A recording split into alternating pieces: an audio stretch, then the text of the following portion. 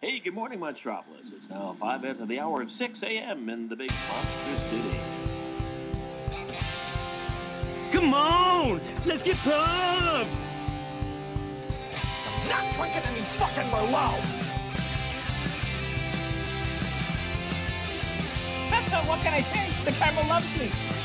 Shall we begin? After you, Junior.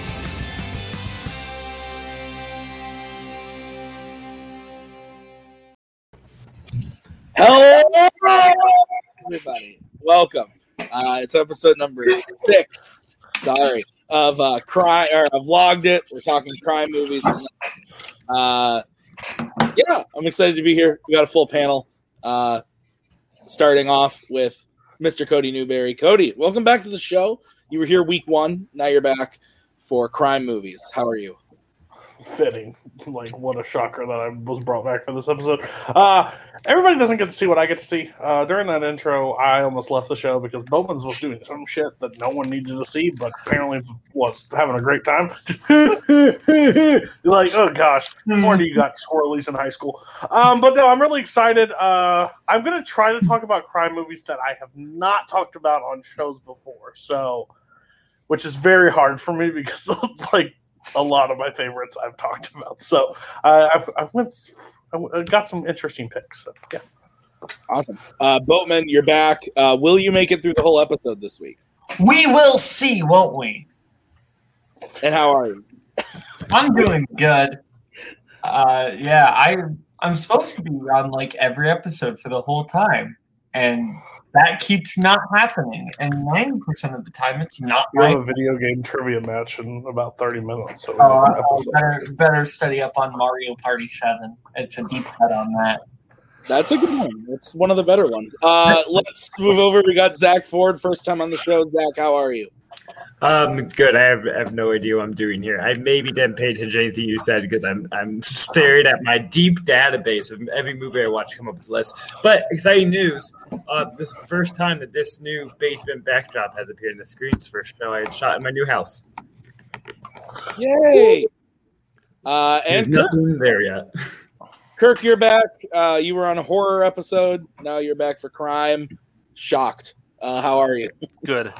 You invited me on, Tim. I said I'll only do it if you get my top 100 crew back together because I miss those guys. Fair. Ethan refused. Brian says he'd do it, but he has trash takes, so we said no to him. We got Cody. We got Zach. That's good enough. That's fair.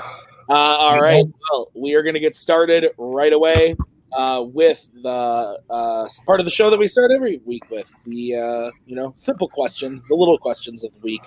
Starting off with our favorite movie that we logged this week. Cody, we are going to start with you. What is your favorite movie that you logged this week? And you can bring up either a first-time watch or a rewatch or both if you'd like. So what most people don't know is Tim is kind of an egomaniac, so I thought he was going to go first. And he likes to talk, so I get to go first, which was really weird. But I get probably the best option to go first because I get to pick a movie that I rewatched. And I rewatched Amadeus, and I just realized I made it clear in my post. There's films that won Best Picture, and you're like, clearly that deserved Best Picture. That's fine. But then there are movies that come out that could beat most Best Pictures, and Amadeus is one of those films. I think it's absolutely incredible. There's little things that I picked up on this time watch that I haven't seen, that I didn't pick up recently. Would have been clearly in my top 100 if I would have watched it before. I think this movie is absolutely incredible. It's got like one of the saddest 20 minutes of any movie at the end. It's just... I won't give something away for a future match, but it is super depressing. It's super sad. But yeah, just overall a great time. I think the performances are great. I think both could have won the Oscar. I think F. Murray Abraham is probably the one I would have given it to. I think he's fantastic. His different layers that he is portraying throughout this entire film. Just a real asshole. Like when you look at his character, like he has so many layers to himself, and when they break it down and Mozart, and you don't know whether to want to punch Mozart in the face or actually like just feel bad for him at the same time. Like this movie has so many layers. It's got, and I'm not a big fan of classical music. Like that's something that I don't love, but this movie just just sucks me in, and I think it's fantastic. Yeah, I've only seen this one time, and I saw the director's cut, I believe, because that's what is available on. I think it's readily available. Yeah, I don't think it's hard to get a hold of the theatrical. I watched the director's cut as well. So. Yeah, so I didn't know if there was like a big difference between the two, but that's what I saw. I enjoyed it. I've only seen it the one time, and I believe, if I'm not mistaken, I split it into 2 sittings. Like, it was one of those things where I was like, I'm going to watch Amadeus, and I started it at like 11 p.m., and then by like 12:30, I was like, this was a mistake. So I finished it like the next morning. But I remember really enjoying it. I also, like Cody, don't know a ton about classical music or like it really all that much, but I found the story super interesting. The performances are all really, really good. What's the name of the guy who Salieri? No. The actor who plays Tom Hulse. Yeah. Mozart. He just kind of like fell off the face of the earth, didn't he? Like, he didn't do really. Hunchback. Well, no, I know that, but I'm saying like he wasn't in anything like huge after this, right? No. Which is kind of surprising because I remember Parenthood a lot in the movie. What'd you say? He's in Parenthood. Parenthood's great. Parenthood is a fun movie. Yeah. But yeah, no, great pick. I liked it. Boatman, what do you think? I love Amadeus. Oh, this is probably my favorite Best Picture winner. I think that which I love a lot of Best Picture winners, so that's high praise. I think that just the dynamic between Mozart and Salieri in this is so fascinating. I love the idea of you have one character who has this incredible talent and the other character doesn't, but he has the ability to recognize that talent, and it frustrates him so much because he feels that Mozart is wasting that talent. And to me, that is so incredible that we see this story being told through the eyes of Salieri. There are just so many great little moments. Too Many Notes is maybe one of the most hilariously frustrating moments in a movie. Oh, there are just too many notes. Just take some out and it'll be good. I also love the moment when Salieri writes the march for Mozart, and then Mozart, not trying to be an asshole, but just changes it and critiques it and makes it better. That's such a slap to the face, and Mozart just thinks he's genuinely making better music, and he doesn't look at it like a slight. We can tell Salieri is just crushed. Zach, your take on Amadeus? The whole 3 hours I just sang the song Amadeus, so I don't really know what happened. It was just Amadeus, Amadeus. I like it quite a bit. I do think the length gets to it. I think I have a problem with meltdowns of movies. Once it's the downfall of the person, they always just seem to drag, a little repetitive. So that part drags a little bit, but for the rest of it, very engaging. They deal with the jealousy and the paranoia all really well. And Tom Hulse, we said he disappeared. He gives a great performance. I feel like his performance started with the laugh, and then he built it around that. But it kind of works because it created a quirk for someone that otherwise we would have thought of as a master. Not touching that one. Nope, not a chance. Not in this lifetime. Jason, stop asking questions like that we can never answer. I'm just excited. Yeah, never mind. Kirk, we'll give you. Yeah, I love Amadeus. It's in my top 30, I think. And I mean, Tom Hulse's performance, just the fact that he took basically a historic figure that, obviously we don't really know what he was like and what his personality was. And that's not wrong, Paul. And basically just it kind of creates that person out of thin air. And I'm not familiar with the stage play that's based on, so I don't know how much inspiration he took from that. But his performance is great. And touch on what Boatman said, the relationship between Salieri and Mozart is one of my favorite relationships in any movie. I just love how it starts out. Basically, Salieri is obsessed. His world revolves around Mozart, and Mozart is he's barely on Mozart's radar. And what Mozart does know of him, he thinks they're friends.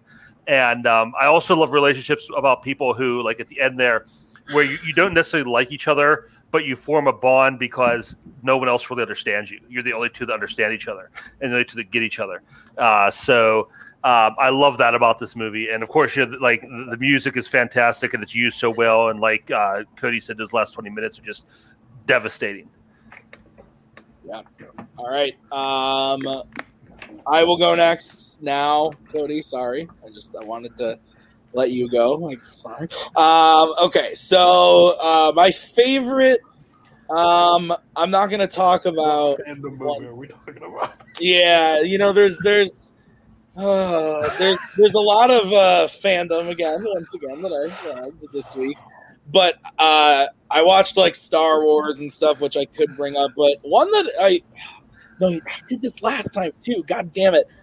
I'm gonna do it again though. Last week I brought up Freaky Friday, and this week I'm gonna bring up The Parent Trap. Okay, the Disney '90s Parent Trap movie is awesome.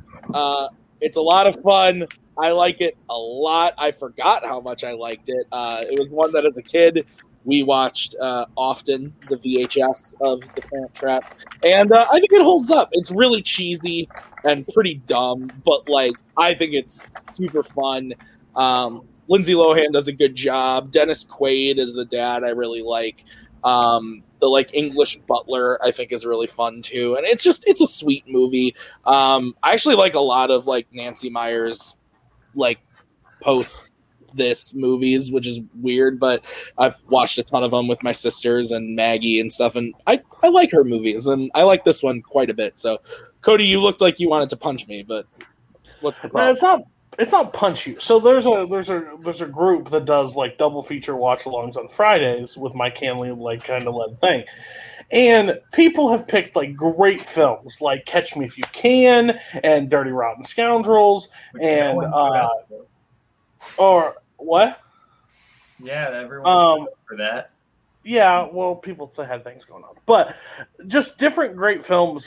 We even watched Con Air, and we watched The Rock, and then Thomas Scully gets the option of picking movies, and he picks for the upcoming week The Parent Trap and The Incredibles. Apparently, he wants us to sit around while he studies fandom. It's just pointless. I have no desire in my life to go back and watch this Parent Trap movie.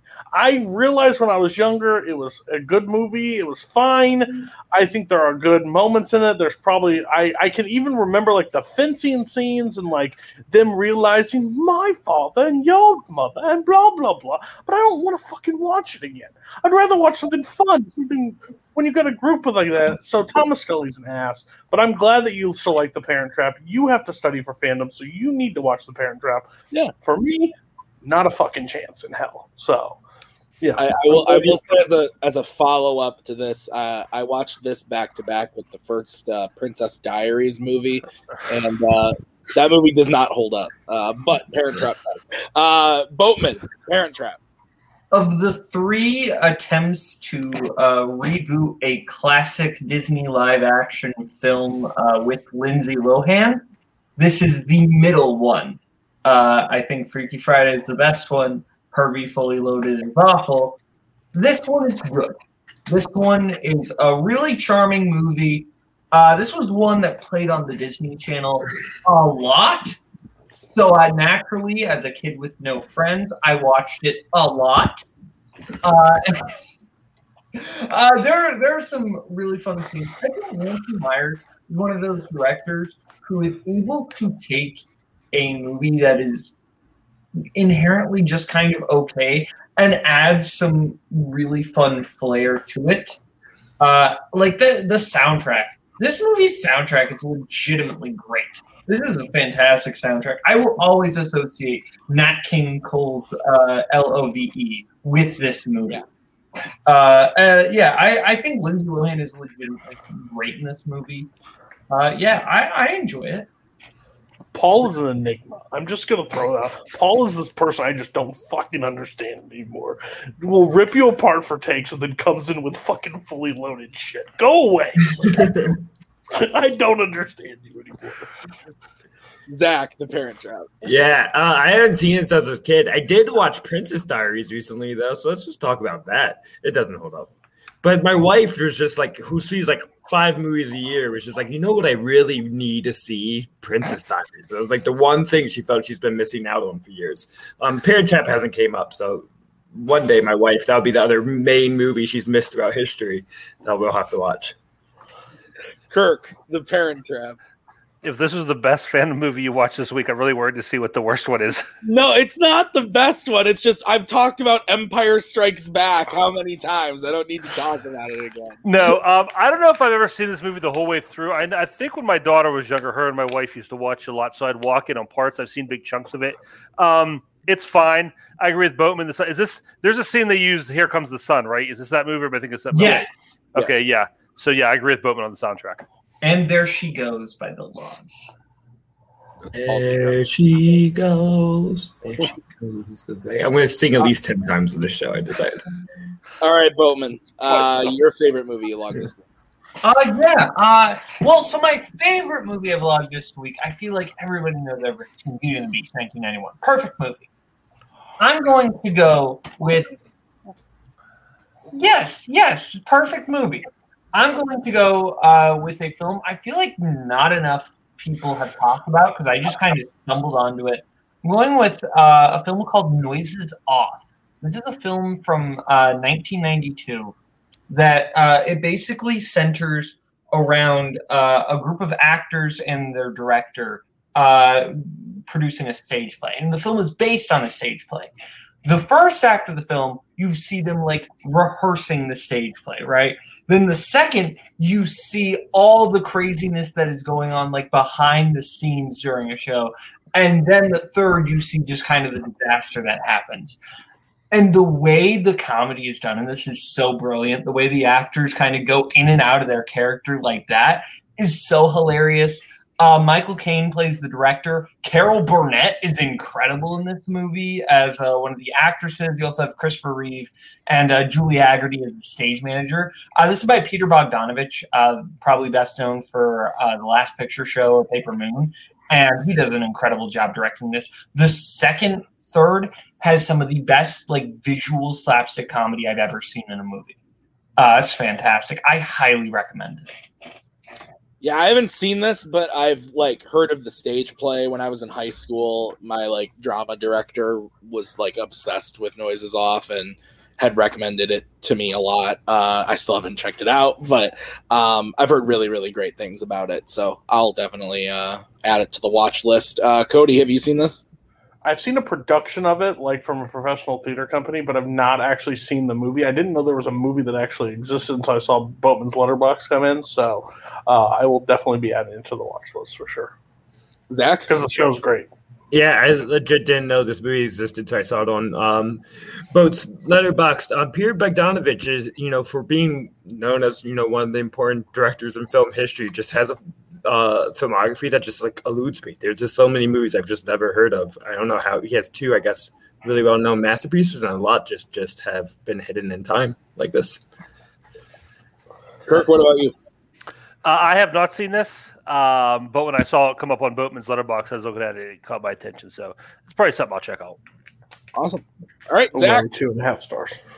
Move on. Maybe. Move on to you, Zach. What's your favorite movie along this week? So my life has been chaos for a week because I've only watched Bourne movies in 10-minute segments and like Disney movies with my son. And I can't count Cinderella, which fucking rules. But I watched the first 80% of it 2 weeks ago, and then finished the last 20% yesterday. So I'm not going to count it. But I'll go with my favorite Bourne. It's the first time I've ever watched the Bourne movies.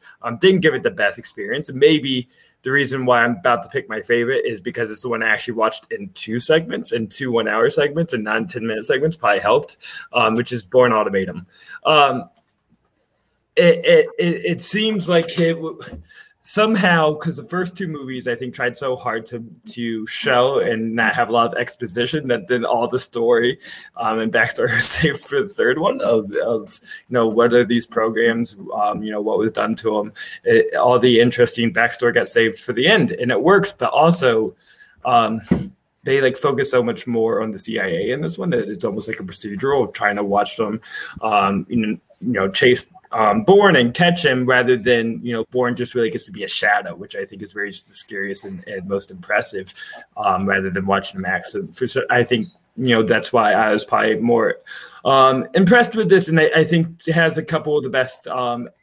And I don't even want to call them action scenes, but suspense scenes of just trying to watch them track different targets and crowds. Patty Considine scene of trying to track him through the crowd, and then Jason Bourne slipping a phone and trying to give him hints, and with like 3 random fights in the middle of this was all just like so exciting and so tense that I don't think there's anything as engaging in the other movies. I like them all, but this was by far my favorite.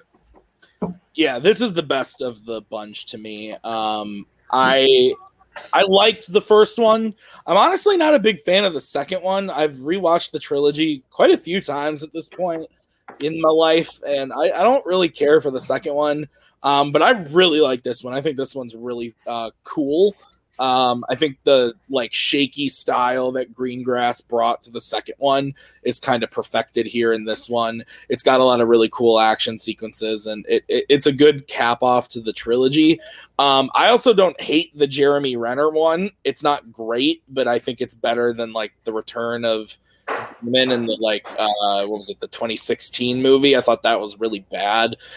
So this is by far to me the best of the bunch. It's a great pick. Cody, Bourne Ultimatum. Bourne Ultimatum is the best one. I honestly don't think it's close. I think they take what they do in the first two and shoot it to the moon. I love the whole scene where he drives off the back of the thing and they're like, he did what? Just that entire thing. I think the fighting is better in this film.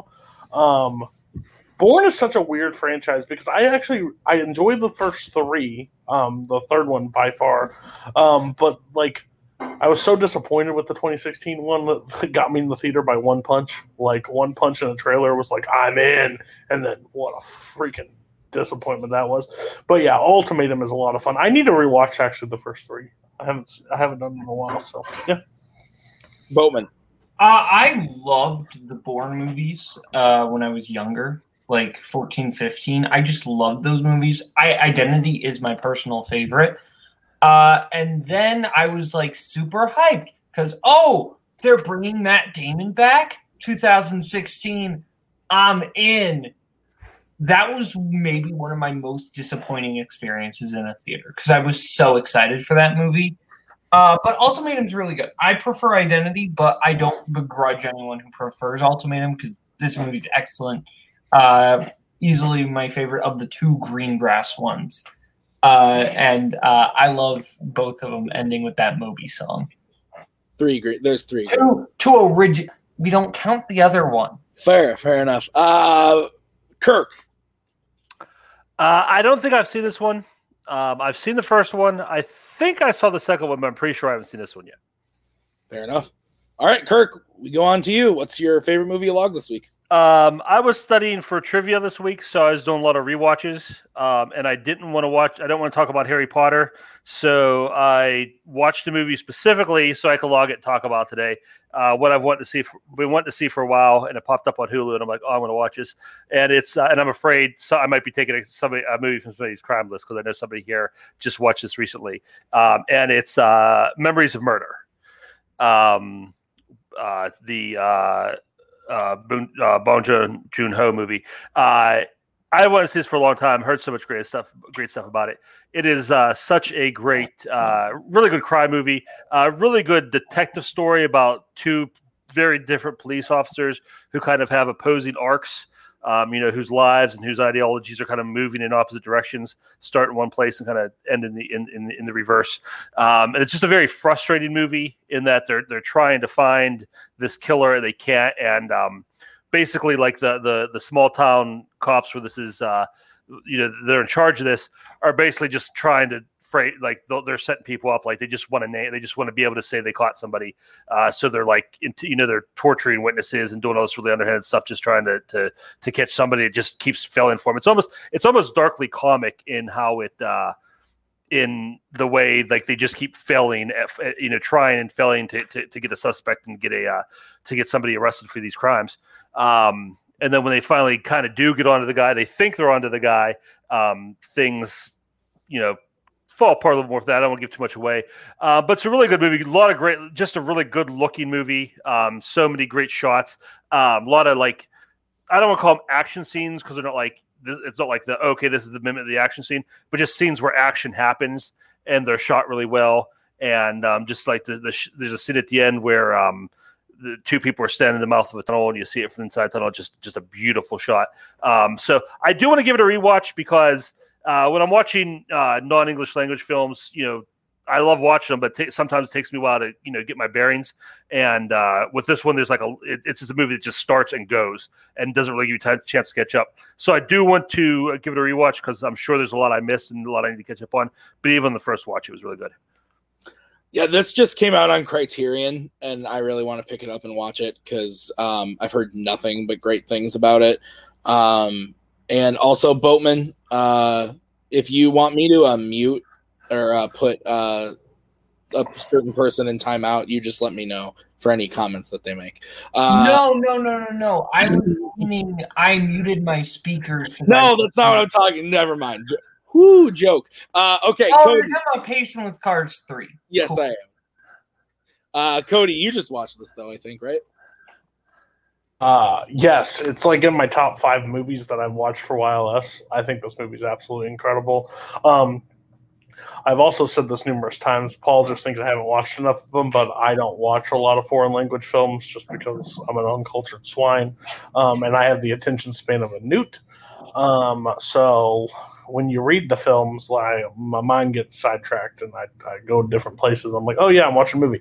But this one fully hooked me in. I think this movie, this is a movie I dove into the back, why it was made, interviews on the making of this film, and I just found everything so fascinating on this. I won't say anything because I don't want to give anything away of it, but it's got kind of the cop feel where they switch, where they start in one place and they end up taking each other's roles at one point. It's a fantastic movie. I would definitely check it out. I think it's on Hulu, or go buy the $50 Criterion collection. Because that's what people. $50. How much? It's probably $25. 20. Yeah. Well, I'll look on Amazon. I saw an Irishman one for 50, and I said, "What?"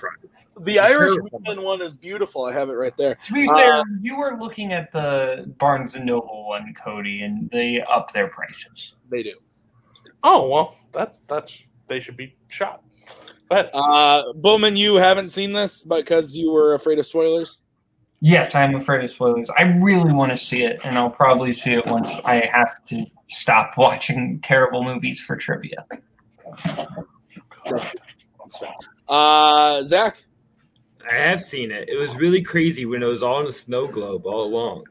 Sorry about. Anyways, I like it quite a bit. There is something, especially with the earlier Bong Joon-ho movies, that can be a little not unsettling is not the right word, but he has a very specific rhythm and vibe and tone that you have to kind of fall right into. It can isolate you a little bit on the mixture of the dark humor with the drama. So I think first watches are never the best experience with the Bong Joon-ho movie. I think they get better on rewatches. But I can't wait to rewatch it because I hope to see it in theaters at the end of the month. They just playing at the Cinematheque. What just broke in my house? Anyways, they're playing at the Cinematheque at the Art Institute in Cleveland, so I hope to see it at the end of the month. And I'll come back on the show to reevaluate it. I'm scheduling in my book right now. All right. So we are going to move on to the next question, which is, what was our least favorite movie you logged this week? Now we'll shake things up. We'll go out of order. I'll go first this time, Cody. Don't worry. I don't know. See that less time between talking. I don't know if I'm going to disappoint people with this one. I think Cody's on my side here. So again, as we all know, I've been watching fandom movies, and there's one that I hadn't seen in a very long time that as a kid I remembered thinking, oh yeah, I used to have fun with this. This movie fucking sucks. It's Robin Williams in Flubber. This movie is garbage. Listen, I love Robin Williams. And this movie is just terrible. Like, there's like no redeeming qualities about this to me at all. I had a horrible time watching it. They do nothing, and I haven't seen any of the original, like, because this was what, a remake of Absent-Minded Professor? Is that what it was, or is that what it was called, or something? I don't remember what it was called. Yes, okay, thank you. So they I haven't seen any of that. This is the only thing I've seen, but like the characters are just terrible. You don't give a shit about anything that's happening. Will Wheaton plays this like little brat kid who's like not getting like his grades, and that's a thing for some reason, and then he keeps forgetting about his wedding, and I don't know. It was all terrible. It was only like 88 minutes, and it was rough. I did not have a good time. And this is also, I watched The Rise of Skywalker this week too, and like that's a bad movie, and this is worse to me. I hated this. Cody, Flubber. I'm a huge Robin Williams fan. Probably one of my favorite comedic actors. Probably my favorite. But man, did he pick some doozies.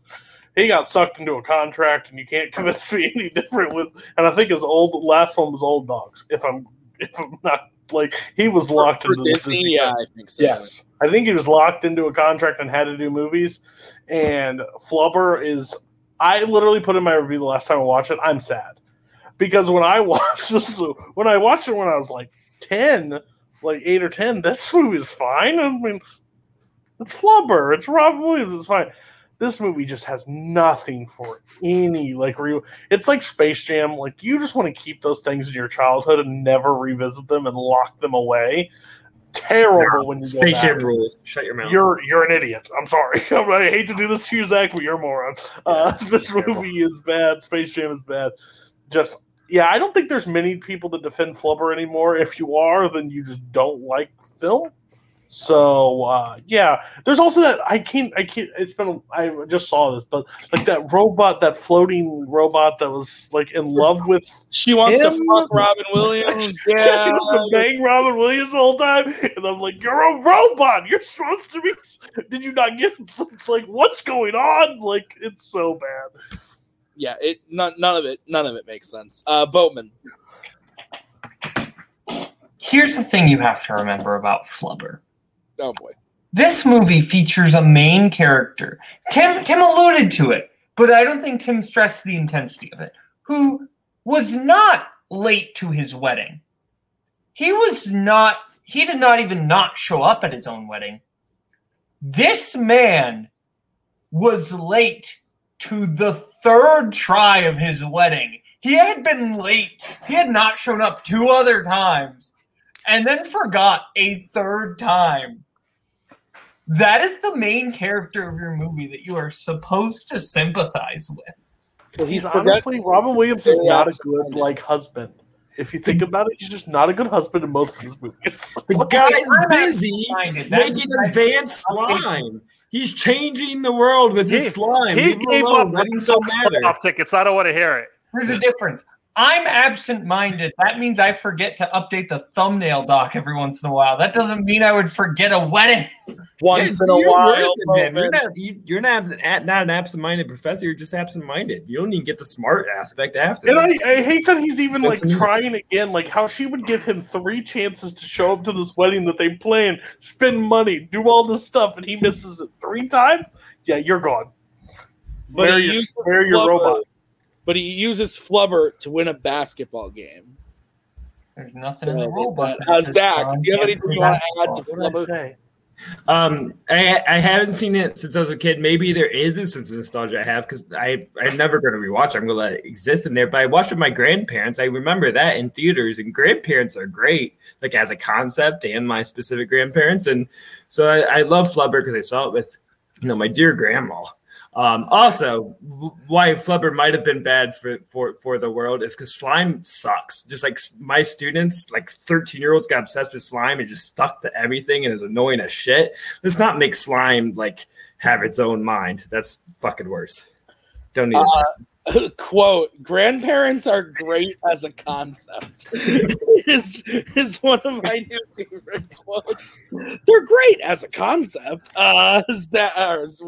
Kirk, your take. You guys remember that show, Scared Straight, where they take like troubled teens and take them into prison and like have like the prisoners just tell them all what prison was about? Like they'd walk out and like change their lives. Tim ought to do that with people who are considering playing fandom. Just sit them down and talk about everything he watched. You want to study this 3 times? And they will never ever play Phantom. I guess I just sometimes like, oh, maybe I should play Phantom. I look at Tim's letterbox. I'm like, no, I'm not going to do that. I like Grandparents too, Zach, but I watched some real crap with my grandparents. Man, they do not have great taste in movies. But no, I've never. Long story short, I've never seen Flubber. I have watched 1978's Lord of the Rings 3 times this year, and it hurts. Okay, Cody. If you stare at him. Cody, you get to go next. So this is going to be like a weird take because I didn't really see a lot of bad movies. Like, I could clearly say In Arizona, like In Old Arizona could be there, but that movie is like a 28, like, it did what it could. I love when it like said like one of the first talking movies outside. Like that's what it was. But I'm gonna go with Yankee Doodle Dandy. Now, fuck that movie. I'm gonna start with this. James Cagney is good in this movie. He's good. Like he is a good performer. But overall, this movie this made somebody's top 100. Which is laughable. Laughable that this made someone's top 100. Second, I've seen 4th graders perform these patriotic songs probably better than this movie actually did it. I hit like the Yankee Doodle Dandy and all these like over patriotic like songs that you hear from like child concerts.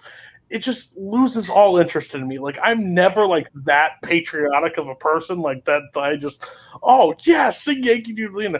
And there is blackface in this movie. And I have said this before. In 42, I think that was a bad mistake. But this movie looks really bad in 2021 for the first time viewing.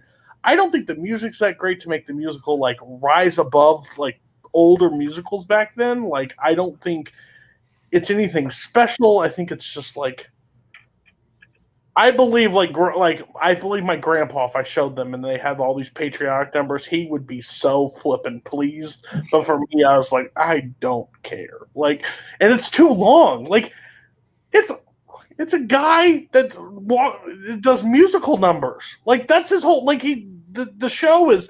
And he sings Yankee Doodle Dandy. It's like putting on the whole show of Yankee Doodle Dandy. It is so long and drawn out.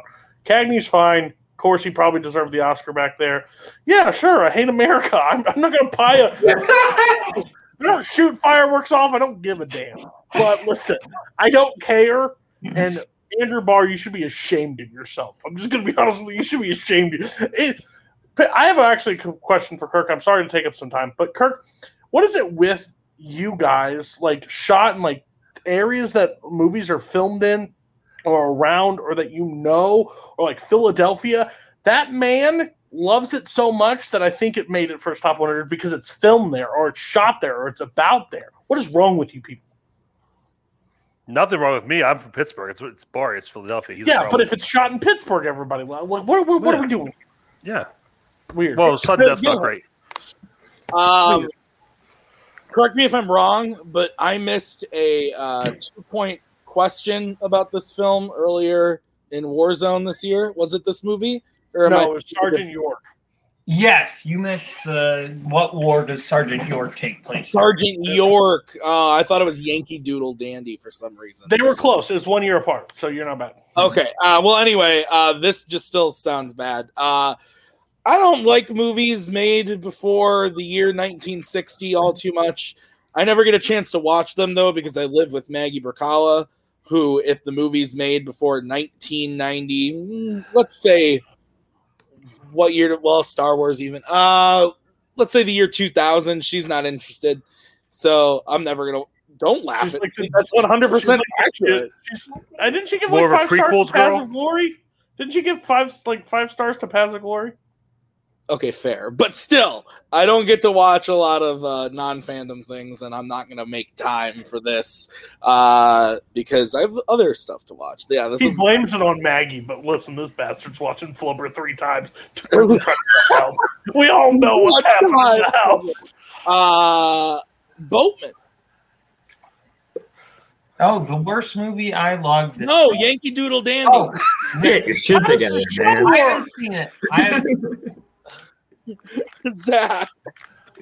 I haven't seen it either, but since this is a letterbox show, I do want to. I have a specific issue with Cody's review, and we're going to read it and we're going to address this.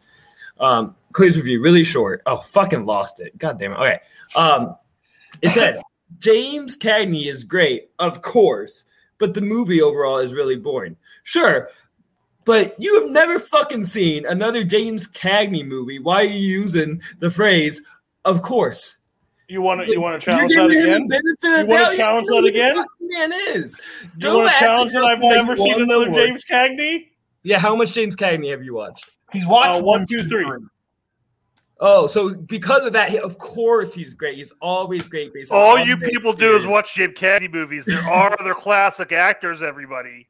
Yeah, that's it. I'm just saying, you're just saying the word "of course" incorrectly because why are you giving benefit of doubt? You don't know if he earned that or not. You gave Too Fast, Too Furious 3 stars. I don't need you to come at me. Solid okay? movie. You gave it 3 stars. I don't need you to come at. Go watch Tyrese. Okay, shut your mouth. Whoo, Kirk, Yankee Doodle Dandy. Yeah, this is a movie that shouldn't work. I gave this like a middle of the road rating, and it's like the just that pie in the sky, like optimistic patriotism, but like the war era, the World War II era, is kind of just like hokey now, and the movie's basically like a George Cohen mixtape, but Cagney is so good in this. Like he makes. Cody's right. Like I really shouldn't care about this guy. Like he's just a singer. Like he's its story's not that interesting. But he plays this so well and so compelling that like I'm just drawn to him as a character in this movie, and it all revolves around him. I'm not comparing it to the other ones. I didn't say, of course. I just said this one movie. He's very good. Yikes! All right, Boatman. Let's move over to you. Now you can tell us your least favorite movie. So the keyword is least favorite movie I've logged this week, not least favorite movie I've watched this week. So next week we'll get into some fun. But this week, in terms of what I've actually logged, I haven't logged anything too terrible. So I'm going with the movie I gave 3 stars. So I still think it's a better movie than it isn't. But it felt very tonally confused. I'm going with Spike Lee's Summer of Sam. This is a depiction of the Son of Sam murders.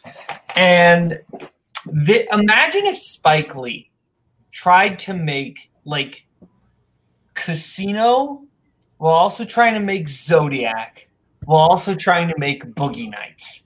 That's what this movie feels like. It's a weird combination of a bunch of different things, and some of them work really well, and some of them don't. It's a little too long, but there are some great individual things in it. I think John Leguizamo is actually really good in this movie, along with Adrian Brody. And I think there's some really cool, like, just 70s dynamics in here. But overall, it's just a very tonally confused movie. Again, I like it more than I don't, but it's lower rung on the Spike Lee films. Yeah, I have not seen this. I've only seen a few Spike Lee movies, his most recent couple, and then I saw Inside Man. That's about it. Someone I want to get into the filmography. There's just so many movies and so many places to go. I haven't gone there yet, but I want to. Cody, what about you? Have you seen this?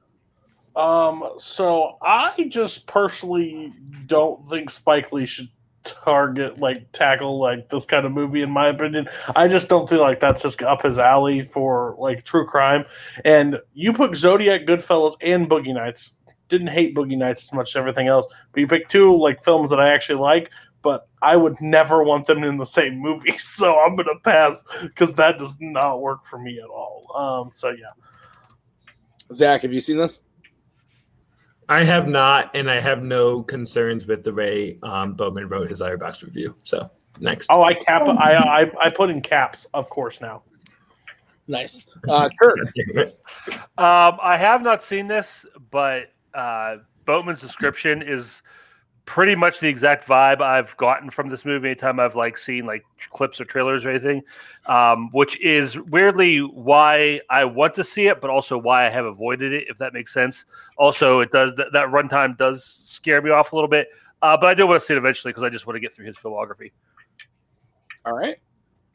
We are on to Zach for your least favorite movie along this week. Yeah, I'm going to stretch the week a little bit because I just do what I want to do, which I'm also upset about this because then I could have talked about my favorite movie about truffle hunters, documentary about old Italian men looking for truffles, and that would have just been a much more Zach thing to come and talk about. But that movie fucking rules. Anyways, my least favorite movie, I also watched my way through all John Singleton movies along with the Blank Check podcast.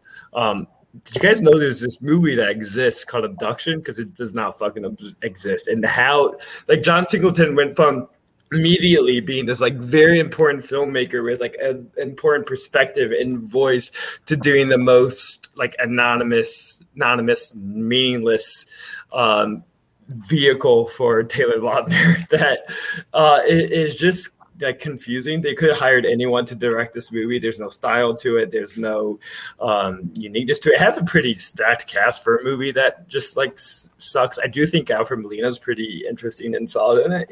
I think he knows what movie he's in.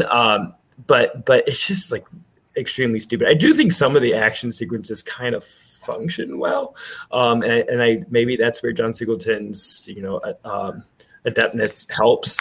His competency at least can show in how to film those sequences, but the plot just is stupid. And mainly Taylor Lautner is void of any kind of charisma or screen presence that drains all energy out of the movie right away. So the only reason anyone would ever watch this movie is if they're trying to get through John Singleton's filmography, because this movie just died on release. Yeah, I remember when this came out and seeing the ads for it and thinking it looked really rough. I never saw it. I have no desire to see it. I think Taylor Lautner's not good ever. Sorry to all those friggin' Kingsmen who like Shark Boy and Lava Girl or whatever, but that shit's terrible. Don't wrap us. That's Spence and Holtzman, and that's it. Okay, fair enough. But yeah, no, not a fan. Don't care. No.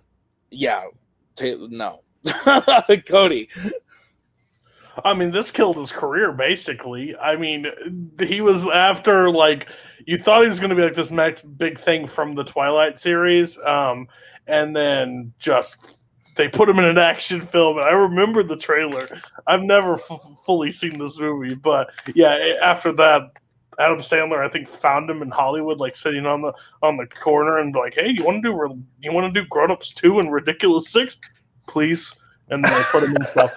But it's so bad. The trailers were so bad. I can't believe you sat through the entire movie. So hats off to you. Bowman, you seen this? Oh, let me look at your review. No, Taylor Lautner's best performance is in Cheaper by the Dozen 2, and I stand by that. Well, when you've got 7 movies to choose from, there's probably best performance doesn't equal good performance. Kirk. Yeah, it's terrible, but it is filmed in Pittsburgh, Cody, so get extra points for that. I believe Pittsburgh legendary pitcher Steve Blass has a cameo in it. That's the only reason I'd watch it. No, few things would make a Pittsburgh movie make me not want to watch it. Taylor Lautner is one of them. I haven't seen it. All right. Action. Yeah. And see, real quick, thinking about my Letterboxd review that I posted for it, there is a moment early in the movie that him and what's her face? Jesus Christ, Phil Collins' daughter, Lily Collins. Taylor Lautner and Lily Collins' daughter are working on a school project, and for some reason their project's on abduction, and they're looking up the abduction websites. And look, I can see every kid who's ever been stolen, and during this their shoulders touch, and they're should we make out? In the middle of looking at all these kids who have lost their family, and it is fucking lovely. It's just a masterpiece moment in all movies. Jesus, Kirk, your least favorite movie along this week. As I said, I was watching mostly trivia match movies. So did get to watch a lot of new stuff. So I could talk about Fantastic Beasts because that movie sucks. But I want to talk about the one new movie I did watch this week for trivia, which Boatman, after the fact, informed me I did not need to watch because I had it in the wrong category. It's Kingsman: The Golden Circle. You thought it was something else? It was the category I was studying for was non-fandom movies, and then after I logged it, Boatman was like, "You know, it's a fandom movie, right?" Like, son of a bitch, no, I didn't watch that for no reason whatsoever. But yeah, I did not realize Icon was a Marvel imprint. But no, I liked the first Kingsman well enough. It was a good movie. I think this one just takes a little bit too far and tries to be that like millennial James Bond or whatever it's doing. It's just too much. The way they bring Colin Firth's character back, like the actual way they bring him back, is just nonsense, even based on these movies, standards. But like him being there and his arc is just kind of dumb and takes up too much.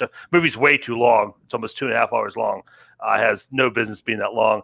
Julianne Moore as the villain is trying to be like a quirky Bond villain. She lives on like this like deserted temple, and she has like 50s aesthetic and diners and things like that. And all her henchmen are like dressed up as like 50s like bellhops and stuff. But she also has some robots for reasons. I don't know. It's just too much. Like I said, it wasn't the worst thing I've ever seen. But it wasn't good. It's definitely worse than the first one. And no offense to the Kingsmen, because my faction is named after a bad movie too. So named after the first one, not the second one. You're named after the franchise. You've roped yourself in. Locked it in. Sorry, you're not named. We named ourselves. You're literally Star Wars. Filled with bad movies. Yeah, this movie sucks. I hate this movie. The first time I saw it, not getting into too much detail, but me and Maggie were literally walking out the door to head to the theater, and my parents had shared with us some pretty awful news, and I was in a horrible mood throughout the entire movie. Hated the movie. Never saw it again in the theater. It came out on Blu-ray, and I said, well, maybe I was in a really bad place that day. Maybe I was just turned off and I didn't like the movie because of that. Rewatched it. No, the movie's just ass. It's terrible. And I've rewatched it quite a few times for trivia, and it doesn't get any better. It's gross. This movie's kind of gross. Paul alluded to it. It's just weird and creepy. The one thing I kind of like in the movie is Pedro Pascal, because I kind of love him and am obsessed with him. But even that, like, he's fine. I think Channing Tatum's pretty rough in the movie. Halle Berry's not great. Taron Egerton is fine, but he's much better in the first one. And yeah, the way they bring back Colin Firth is so stupid and just like negates everything that was impactful about the third act of the first one. The first one was over the top in the right ways and in the right times and the right places. And this one was like, oh, you liked it when the heads exploded at the end of the first one. Well, we're just going to dial it to 12 for this entire movie then.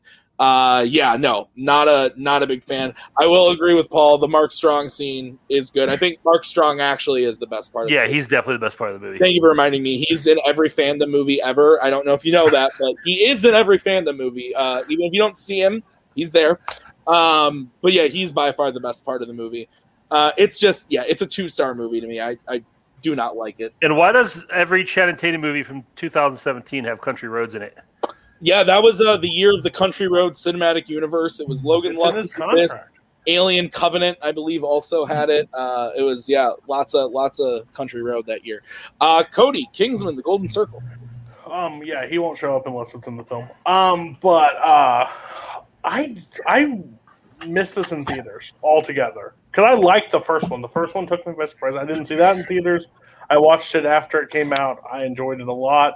So then I just waited around because everybody was telling me, oh, not great. So if they think it's not great, I'm probably going to hate it. Like, even the comic book, like, apologist, like, so I get in there and I think this movie's just stupid. Like, they load the cast, which is always a bad sign for any sequel. When you load a cast with a bunch of star-studded people, it normally does not work out in the positive direction. It starts just gross. Like, there was no reason to go to, like, this villain plot, this villain plan. I think is it the Statesman? Is that what they're called? Yep. I think that's stupidity on like another level. Like, oh, let's just introduce the Kingsman from another place and another place. Like, you're just setting yourself up for terrible sequels after terrible sequels. Yeah, Country Road. Like, I think the Mark Strong stuff is fine, but like, I'm so checked out during this movie. I have no desire to go back. Like the Kingsman, the first one, I liked what they did. It was innovative. It was something new. It was like a younger James Bond. I had fun with it, but again, they swung for the fences for sequels, and this is what happened. So yeah. Is Garfield Murray telling me that the upcoming Kingsman movie has the Tooch? Because if that's true, I did not know that. Has the Tooch? Stanley Tooch. The Tooch. I know. The Tooch. If it has the excited. Tooch, I am there. Well, I was going to be there anyway, but I didn't realize that was cheating. Well, was out. Coleman, please explain to us your thoughts on this movie, and why did you guys name your faction after it? Because we all really like Elton John. That's it. It was between that and Tommy. It was like either Golden Circle or rename it after Tommy. But no, I don't think this movie is a good movie. Did I have fun watching a lot of it? Kind of. The stuff with the microchip is gross. I think like the last 20, 30 minutes of this movie are super fun. Like all the stuff that actually takes place in like Poppy's lair is super fun. And I really like Elton John in the movie. I don't mind the Statesman stuff. Again, I don't think it's a good movie, but I had a fun time watching it. All right. Zach, have you seen this? I have seen it. I don't know what anyone say. I spent the last 3 minutes a combination of humming "Take Me Home, Country Road," and then I'm wondering if John Denver is still alive. Pretty stupidly, Fanny died in a pretty famous plane crash in the 90s. So John Denver not alive, because I was like, they should just do another Muppet John Denver shit. That can't happen. Anyways, it's a bad movie. The only thing I remember from either of the Kingsmen is the anal joke in the first one, so I don't like any of them. They're all just gross to me. And so that's my stance. Yeah, I'm going to go back to Take Me Home, Country Road. By the way, I was a member of the Kingsmen because I thought it was actually named after Humpty Dumpty. So that's on me. I'm glad it makes sense, to be honest with you. That manager makes sense. Say manners maketh man. That didn't include Humpty Dumpty's famous line. He believes in being polite. Kirk, all right, this was your movie. Okay. So Can Zach just be on every show ever, though? Yes. Because I just want commentary of what Zach is doing while everybody else is talking about the movies for every movie. Was that everything? That was everything for that, yeah. So we'll go through these quick. Let's recommend some movies. Something that we added to our watch list this week. That you heard about from somebody that you want to see now, anything like that. We'll start. Let's go backwards on this one. I'm going to shake things up. Kirk, if you've got something, we'll start with you. Yeah. I don't have anything from this week because between trivia and Your List Sucks just ending, the idea of me choosing movies to watch for myself has just been a pipe dream that I haven't, indulged. Mm-hmm. But going back a couple weeks, I was at the bookstore with my kids and just kind of they were looking for summer reading books or whatever. So I just kind of wandered around browsing, came across the local interest section, and they had a book it was all about movies filmed in Pittsburgh. Because I'm from Pittsburgh. I mentioned that. You guys aware? Oh yeah. Take a shot. So you'll die. So I'm looking through most movies I know and I recognize, but there's one movie that completely slips through the cracks for me. It's called Innocent Blood.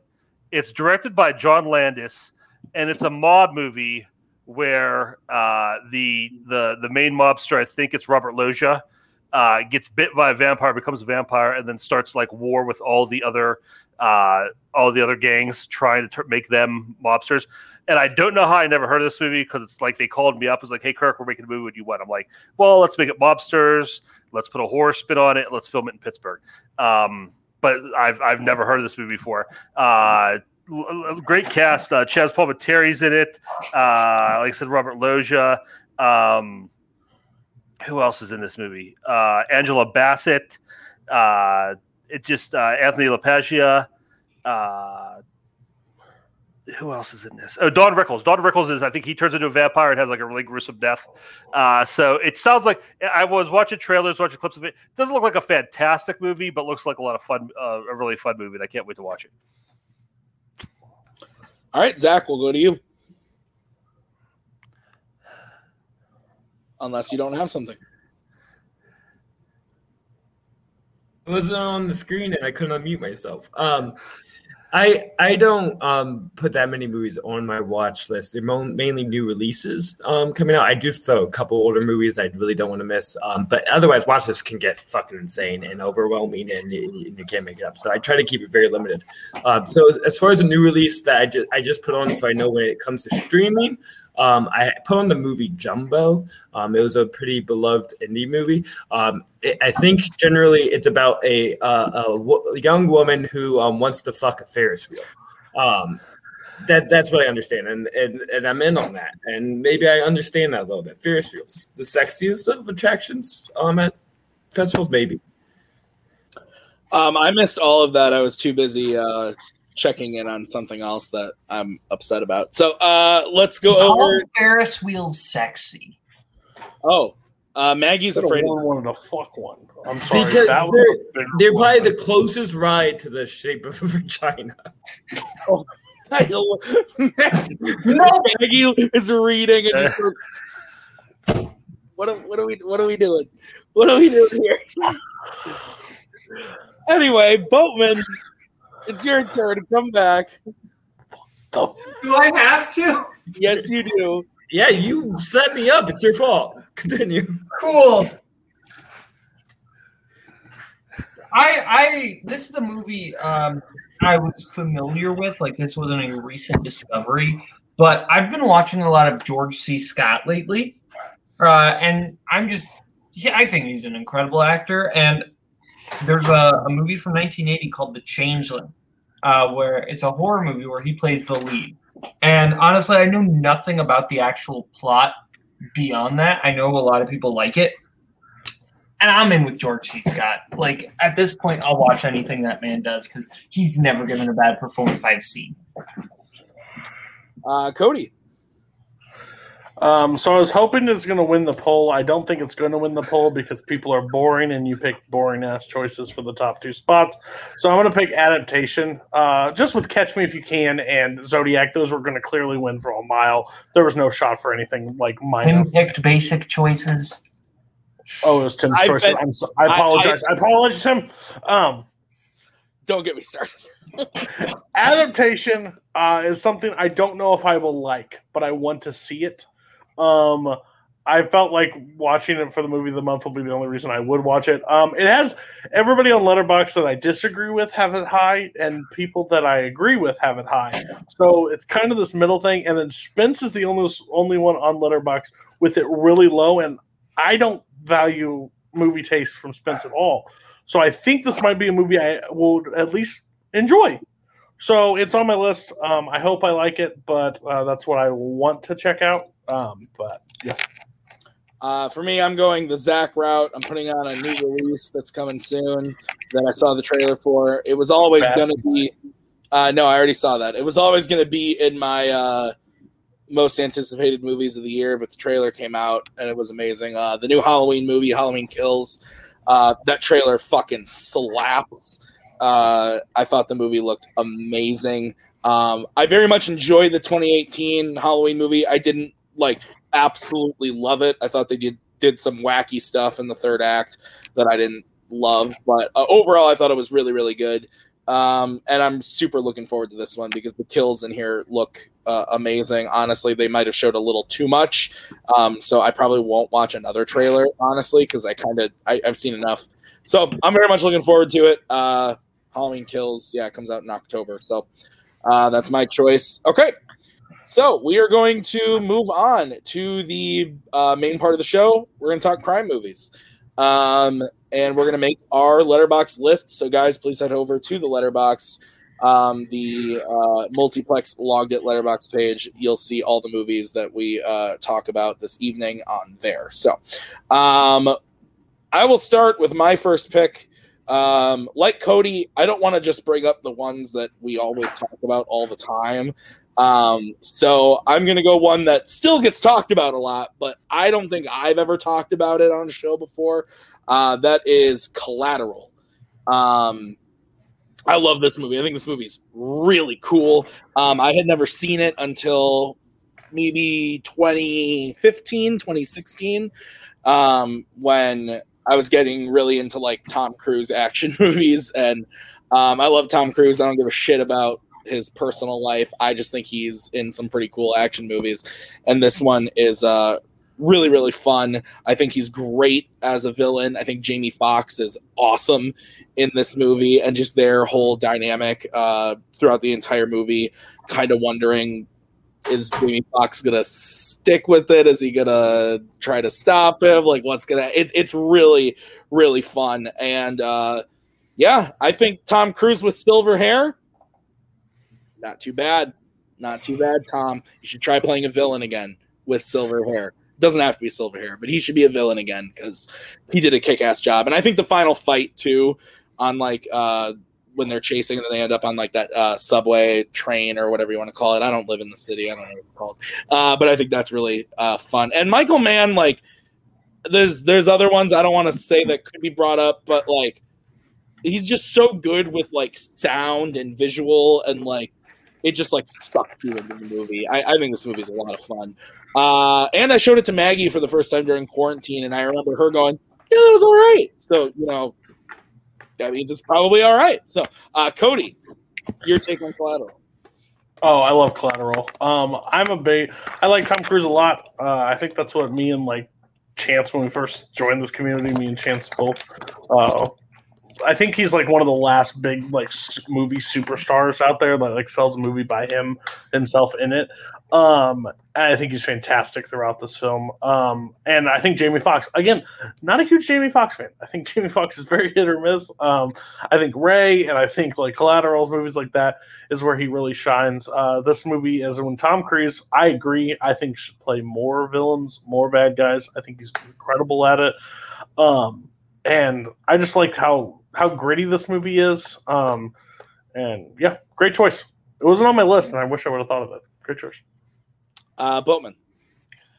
Tom Cruise is one of those actors that he often plays Tom Cruise, but that doesn't mean that he can't play other roles. He just takes a lot of the roles that just have him be himself. And I like Tom Cruise playing Tom Cruise, but when he does movies like this, I love it.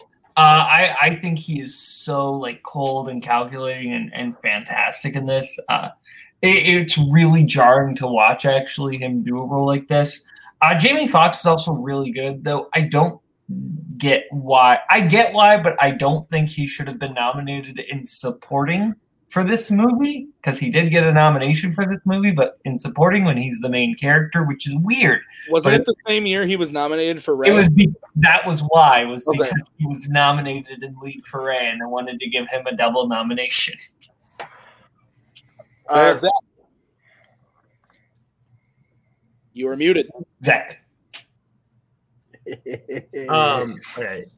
I haven't seen it since it came out, but when it did, I remember being a little confused about it, like tonally, but also like amused in a negative way on the supervillainness of Tom Cruise and his inability to be taken down near the end of the movie. That's like all I remember about it at this point. And the fact that Jamie Foxx may be a little miscast. I think he's worst when he's playing a fish out of water, character, which is not his skill set. He playing awkwardness, playing, nervousness. That's why fucking Amazing Spider-Man 2 sucks, because they're trying to make him a nerd. And so let's not act like that's what Jamie Foxx can do.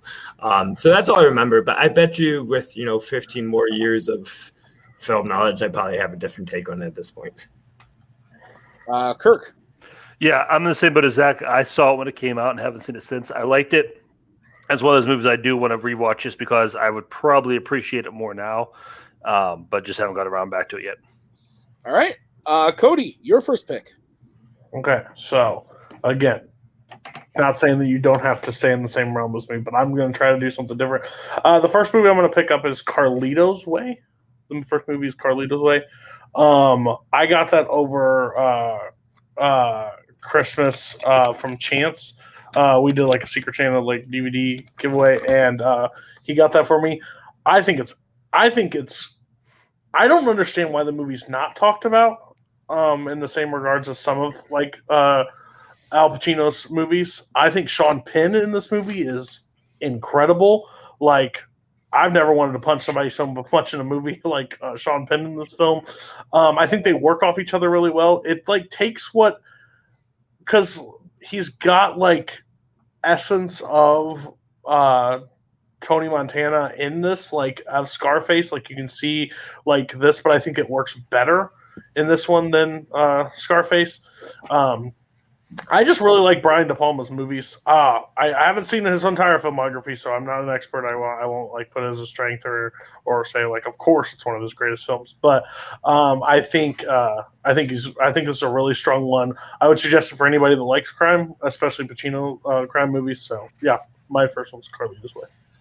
Yeah, you recommended this to me a while ago when you watched it. I still got to check it out. I really want to see it because I've heard only good things about it.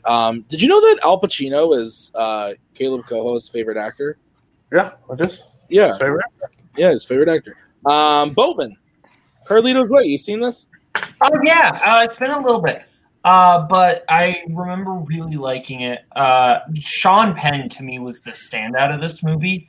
I think he's really great. This is actually one of his best performances, in my opinion, as Pacino's cokehead lawyer.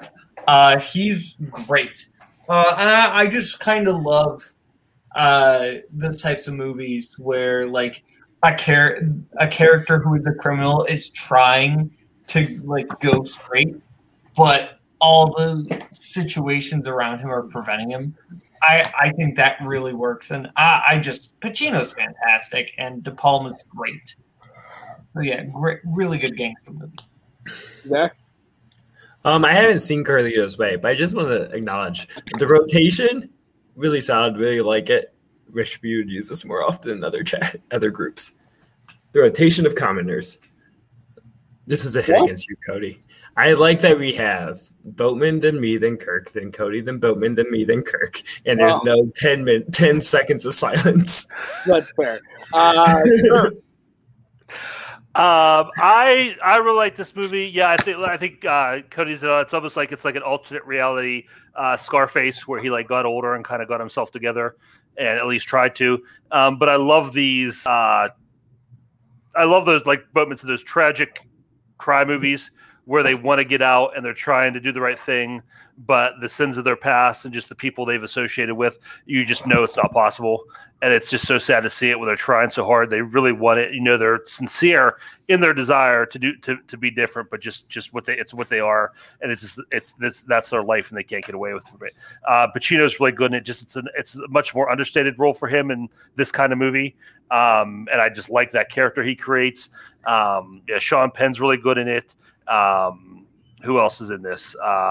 Viggo Mortensen, I think he's good in it. I forget the others of the cast. It's been a while since I've seen it, but it's a really solid movie. Are you telling me that Strider, Ranger, Aragorn is in this movie? He is. All right. Well, I'm going to watch it tonight. You also know it's fascinating that we waited 10 seconds for Zach to unmute earlier. So yeah, it's interesting how he does his great when we pass things off. Good call, buddy. Boatman, what's your first pick? I'm going with a more obvious pick. It's so obvious in that it's the thumbnail of this episode. All it takes is a little confidence. Paul Newman, Robert Redford, The Sting. I love The Sting.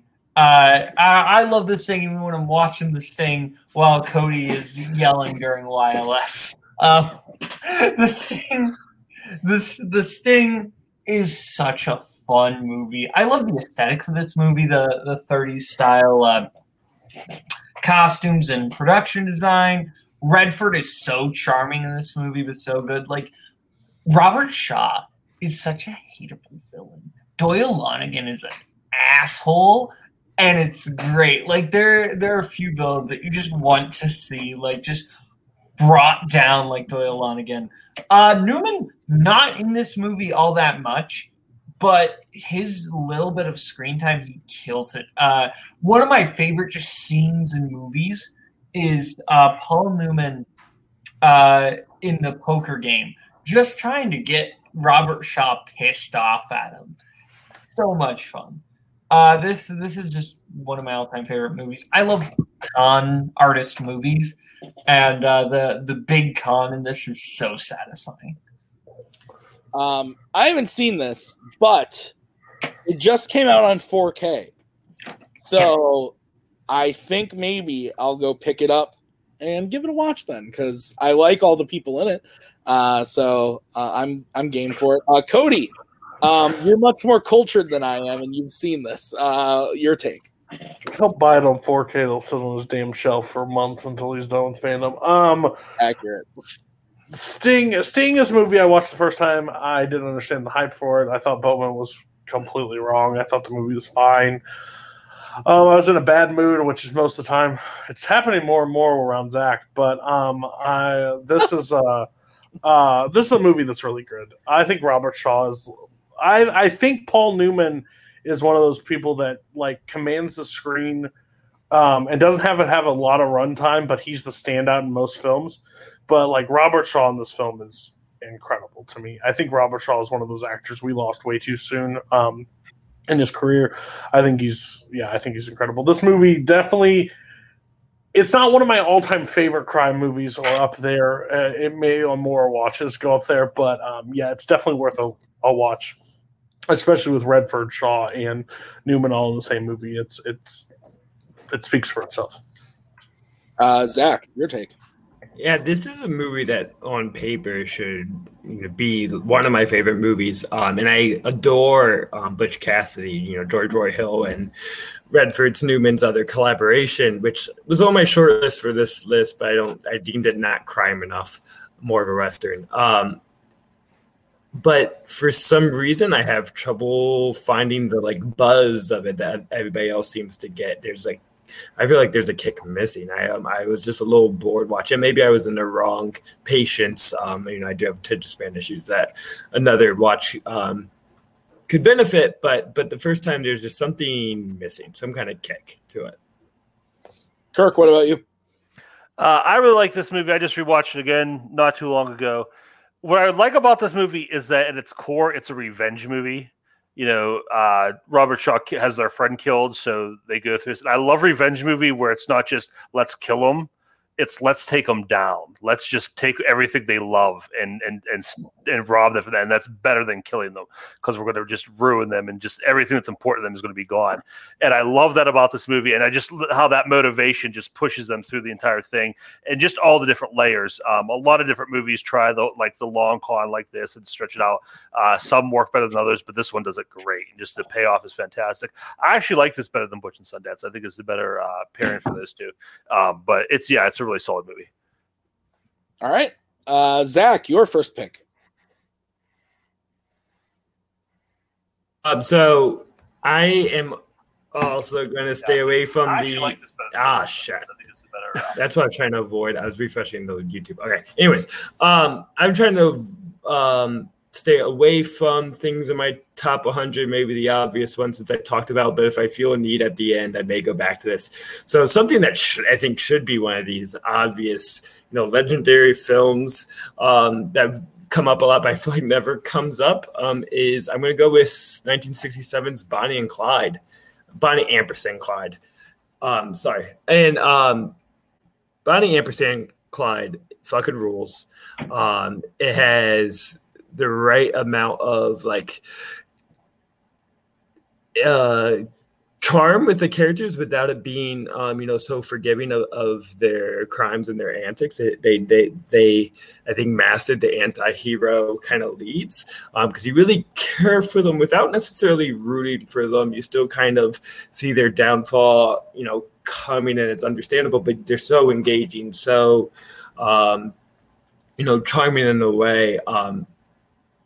But it's also, a very important movie in history. It really was often gets credit for starting, new Hollywood in a way. And there's still some like classic Hollywood touches to the production design and the acting choices, but then having that sense of, the violence and making it a little more direct and a little more like you have to deal with it. I don't think it's like violence just for fun's sake, but a little bit like, look at like we've kind of tampered it down throughout, the past of Hollywood, but these people, are murdering people and they're causing havoc on the way, and it makes it a little more effective throughout. And just some great small roles throughout.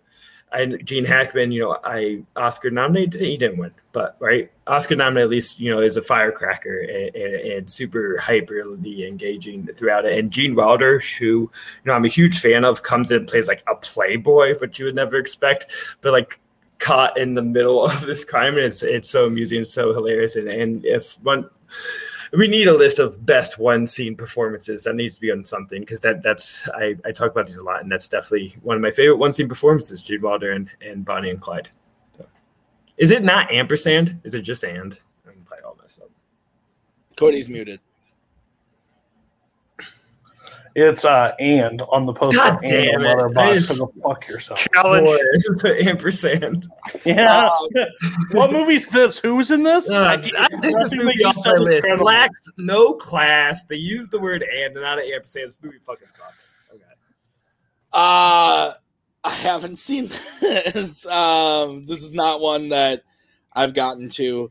Like I said, I need to get to older classic movies, but I haven't seen this one. Heard lots of great things about it, though. It kind of has gotten lost in a lot of the shuffle for me, but I want to see it because I've heard a lot of great things. So, Cody. Hold on. I just wanted to check something. We're talking about the Warren Beatty, Faye Dunaway movie? Yeah. When the hell's Gene Wilder in it? He is in it. He has one scene. Okay. One I didn't make this up. Actually. Okay.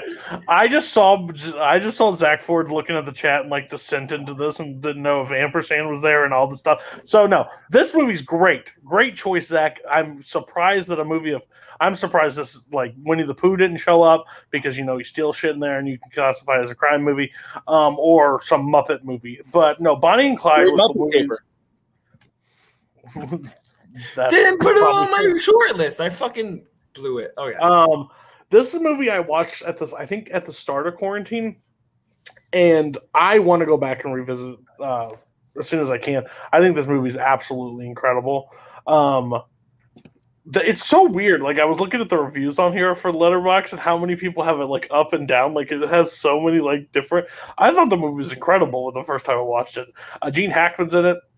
And he gives that entire like group, the entire gang just gives a great performance. I'm not a huge like Faye Dunaway fan of like the classic movies that I have seen her in, but then I realized like Network, and then I watched Bonnie and Clyde, and then I'm like, well, maybe I should retract that statement because I haven't seen all of her movies. Of course, she's great in this. Of course, she's great. Just fantastic. But I guess I meant that out of place. I went, of course, he's a great performance, but the rest of the movie's boring. I'm sorry I put it out of place. I'm not an educated person, but yeah. So fantastic movie, great choice, Zach. Boatman. Yeah, I really like Bonnie and Clyde. I think for me, Faye Dunaway is the one who steals this movie. I think she is great. She really kind of exemplifies. You think of Bonnie, kind of the initial, like the transformation of that character from the initial little bit of naivete in dealing with Clyde Barrow, but as she kind of fully goes in, I really like the transformation of the character. Gene Hackman is also fantastic. Honestly, the one weird weak link for me is Estelle Parsons, which is the person who won the Oscar, so that's a little weird. She won the Oscar for that performance, and I think she's she kind of just screams a lot. I think she's quite annoyed in this film. Yeah, honestly, it would be like if we gave Kim Cattrall or Kate Capshaw the Oscar for Temple of Doom. That would kind of is what it kind of feels like. That is a really good comparison. Wow. She ranks very low on my best supporting actresses ranking. But overall, this film was fantastic. Kirk. I have not seen this in a really long time. Kind of embarrassing that I haven't rewatched it yet. I think the last time I watched this was when AFI did their first top 100 back like in 97, and I was trying to get through as many movies as I could. That's last time I watched it. So I have not seen this movie within Boatman's lifetime. So I need to go back and rewatch it. Thank you. Thank you for putting it that way. I love that. Oh, man. All right. Kirk, we are moving on to your first choice. Okay, I'm doing the same thing. Everybody knows I love crime movies. My top 10 is littered with them, and I've talked about all those to death, so I'm going to avoid some of those. I'm not picking ones I've never talked about because there's stuff I want to talk about that deserves to be talked about I have talked about before, but this is underseen and underwatched stuff and underrated stuff that I want to talk about. So my first movie is The Killing of a Chinese Bookie, directed by John Cassavetes. I love this movie. I love Cassavetes. I love his style, and I think this exemplifies it better than maybe any of his movies. Ben Gazzara plays Cosmo Vitelli. He's this like small-time he owns like this little like seedy like cabaret strip club nightclub type place, and he has a really bad gambling addiction, gets in bad with some the debts to the wrong people, and has to go like kind of do crimes for them to make up for the debt. What I love about this movie is most movies, whatever the main character is trying to do, whether it's like land the big job or get the girl or win the big game, whatever, even if it's in the grand scheme of things not that important, because you're watching the movie through that character's main point of view while you're watching the movie, it's the most important thing in the world, whatever their goal is. In this movie, this movie just kind of like rips that veneer away.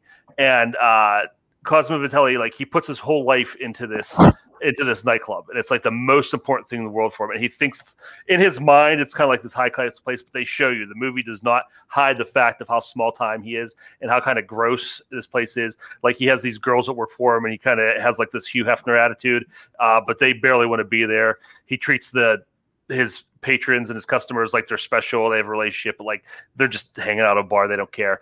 And the movie does not shy away from that at all. Like you care because you care about Cosmo, and that's what makes you care. But the movie doesn't try and trick you into thinking anything he's doing is important. But he's so obsessed with this club that when he's out doing his crimes, like he stops, like he's doing like some serious stuff that his life depends on, and he stops at a phone booth to call the club and like, is the show going on time? Are they singing the right songs? Like he's so meticulous now. He runs this place. I think Ben Gazzara is one of the most underrated actors. I love that guy. He's so good in everything he's in. Seymour Cassell is in this. He shows up later. He's in a lot of Wes Anderson movies, but he's also a Cassavetes regular. It's just such a great, like really gritty, like I like gritty, gross stuff. And that's the kind of movie this is. And yeah, I love it. I've never even heard of this, but this sounds really interesting. So obviously I haven't seen it if I never heard of it. But I'm going to add this to the watch list because this sounds really interesting. I'm on board. I want to see this now. Cody, have you seen this? I have not. I just saw it's on HBO Max. There's two versions of it. It's this is the director's cut. So I don't know which one to watch. Watch the original because Cassavetes was not a fan of the director's. Well, the Cassavetes made it shorter. He cut scenes out. So the original version is actually longer. Yeah, it's 2:14 versus hour 48. So yeah, no, I'll check it out. Kirk's brought it up numerous times. I just never like got around to watching it. But yeah, how passionately he talks about it and how we kind of agree on most crime movies. I'll definitely be checking it out this week. Bowman, you seen this? No, I have not. I watched my first John Cassavetes movie this week, though, Kirk. I finally watched Opening Night, and nice. I really like that one, so I'm excited to watch the other ones. Awesome. Zach? Yeah, this rules. It's a great pick and not what I expected. It makes me really want to put Mikey and Nikki as my next pick, and I'm just shouting out because I'm not going to. But John Cassavetes is in that. Maybe I should just fucking do it, but no one's seen it. Anyways, yeah, I mean, Kirk, everything you said is correct. There is just like the seediness and the griminess of what a good low-level crime movie needs to have is all there. And, the best crime movies really are commentaries on masculinity gone wrong. And no one was really better than that than John Cassavetes at really exploring toxic masculinity. And this is, really where it is, that weird twisted version of what a masculine American dream can become and what it can now amount to. It's a great movie. I do highly recommend it. It is, very indie-fi, kind of low-fi-ish in some ways. I'm interested in what people's takes are, but it's great. All right. We'll move on to my next pick. As much as I want to pick, again, some of my favorites, we've talked about them to death. We've already talked about them on this show. So, I'm going to talk about one that I saw for the first time this year, or last year, sorry, during quarantine. I still think it's 2020. And that's Donnie Brasco. I had never seen this before, but I really enjoyed it. I watched it because, actually, I think Cody watched it and told me he thought it was just, And I was like, well, I like Pacino. I like Depp. Let's check it out. And I really enjoyed it. I like the movies where it's okay, The Departed's my second favorite movie of all time. So you got to think.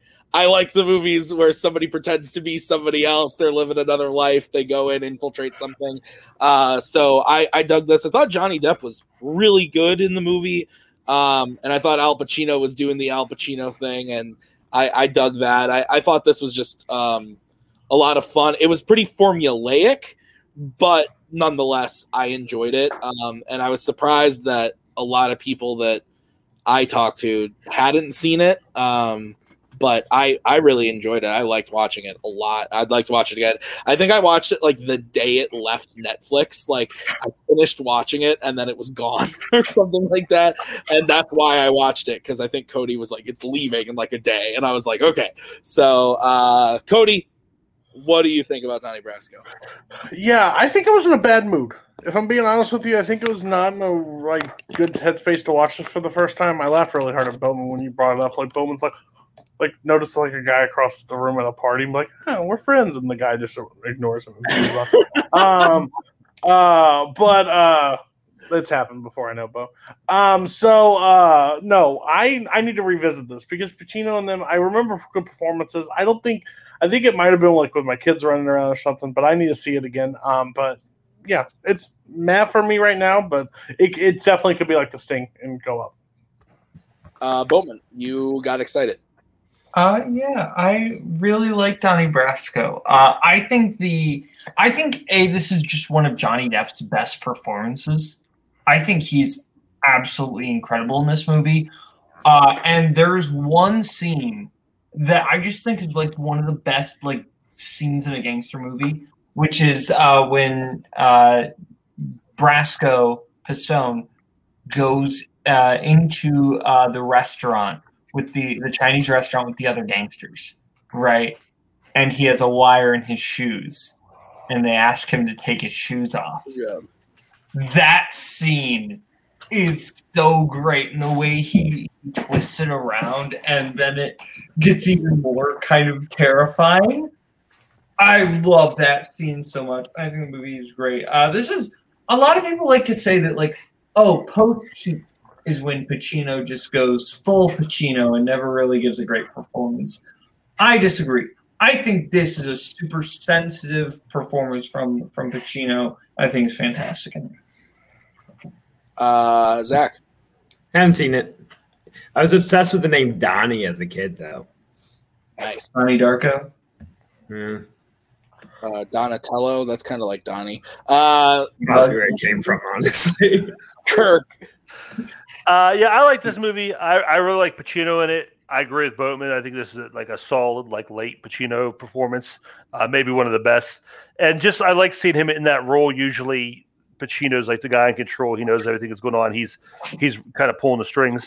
Where in this movie, he's just, he might think about that himself, but he's just really just a small timer. And I like that kind of like patheticness of that character. And Depp's really good too. Just the arc he goes through and just the struggle of living that life, living that double life. And is really interesting to watch. So yeah, it's a really solid pick. I like it. All right, Cody, your next pick. Okay, so this one is kind of on brand, I would say, but like I haven't really talked about how much I really just enjoyed this film. It's not like my top 100, but it's a movie that I think should check out because I think the performance in it is absolutely incredible. And I'm going with 2015's Black Mass. Yeah. I find I have done so much like deep diving on Whitey Bulger as a person. Now, I will say, if people are missing, I was going to pick The Departed, but if you watch last 2 weeks, YLS, that's more of a mystery thriller, not really a crime movie. So I just had to, I had to just go with Black Mass here. So I think I do not like Johnny Depp. I do not like Johnny Depp at times. But I think this movie, he is absolutely transformed into Bulger.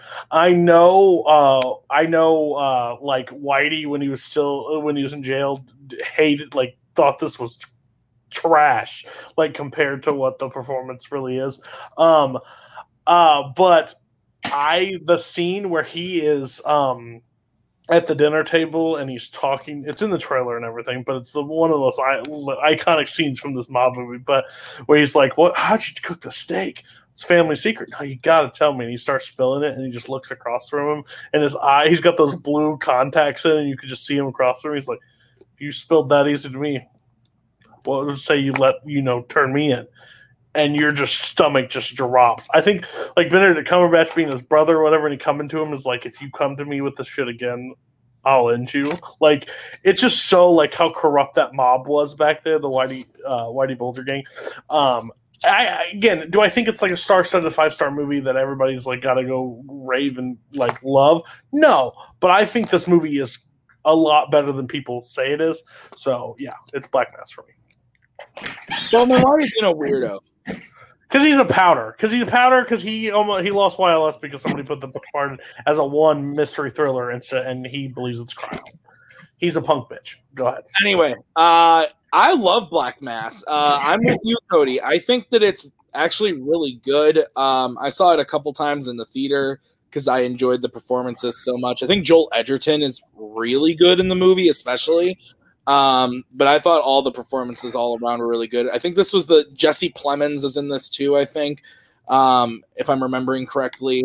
And I really liked him. And I remember Dakota Johnson being in this, and this was kind of the first thing I saw her in besides like 50 Shades and Social Network. And I really enjoyed her and her small role. I thought Johnny Depp was great in this performance. This was I'm struggling thinking of another recent performance of his that I liked as much as this one. Dark Shadows. Oh, that's how could I forget Dark Shadows? Good pull. But I really enjoyed this movie. I haven't seen it since it came out on Blu-ray. That was the last time I watched it. I'm gonna watch it tonight, I think. I might honestly. I have some time to kill tonight. No, I like this pick a lot. Boatman. I've never seen it actually. Nope. Fair enough. Zach. It'll be 3.5. Oh. I can't remember my full take on this. I feel like I've had mixed feelings, but mostly was pretty engaged. I do remember actually thinking Johnny Depp is really great. It was a chance for him to still be covered in so much makeup and look unrecognizable, but give a real performance and be a real human, and also give a terrifying villainous performance while still making it dimensional without you sympathizing with him too much. I think that's my main memory and takeaway that says something about the movie. Scott Cooper is a pretty solid director. Yeah. That I'm interested in, what he has the Antlers coming out soon, the horror movie. I'm interested in what that take is going to be because I don't think he's has a bad movie yet. They're all pretty solid. He did Hostiles too, didn't he? Yeah. Yeah. Now the Furnace and Crazy Heart. Yeah. Oh, Out of the Furnace. I forgot about that one. Okay, Kirk, your take. Cody, how come you only like these movies because they're in Boston? Go fuck yourself. No, I like this one. Point taken. You know what? Point taken. Fair. Depp's really good in this. I do find the makeup and the context, everything, a little distraction, maybe just a little bit over the top. But I mean, his performance is fantastic. He's terrifying. I think he makes a great Whitey Bulger. I just love the story of how incestuous, the crime and the politics are. Literally, his brother is the politician, and just how he's the big boss, but it turns out he's at the same time he's the informant and everything, and just all those moving pieces and how stressful that is. I love just crime movie stress where everybody's everybody knows they could just be taken out at any minute. And that's the kind of movie this is, and I liked it. All right, Boatman, your second pick. My second pick.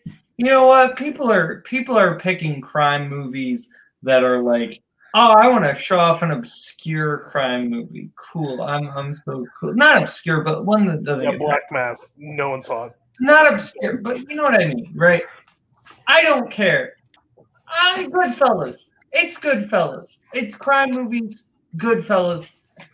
I love Goodfellas. I feel there are other people in this community that talk about Goodfellas a lot, and I don't get as much of a chance to. I don't think I actually got to talk about it on Top 100 because it got yikes the week I was supposed to talk about it to the actual Top 10, and then I wasn't there. So I'm going to talk about Goodfellas. The scope of this movie is probably the thing I love most about it. The way that it truly feels like you are experiencing 30 years of this culture within this 3-hour span or 2 and 40-minute span is incredible. Obviously, Joe Pesci. Of course, Joe Pesci is great as Tommy DeVito, right? But some people talk about how they don't really like Ray Liotta. I think Ray Liotta as Henry Hill captures, especially when we get into the paranoia that he's feeling towards the last 30 minutes. I think that feels so realistic to me.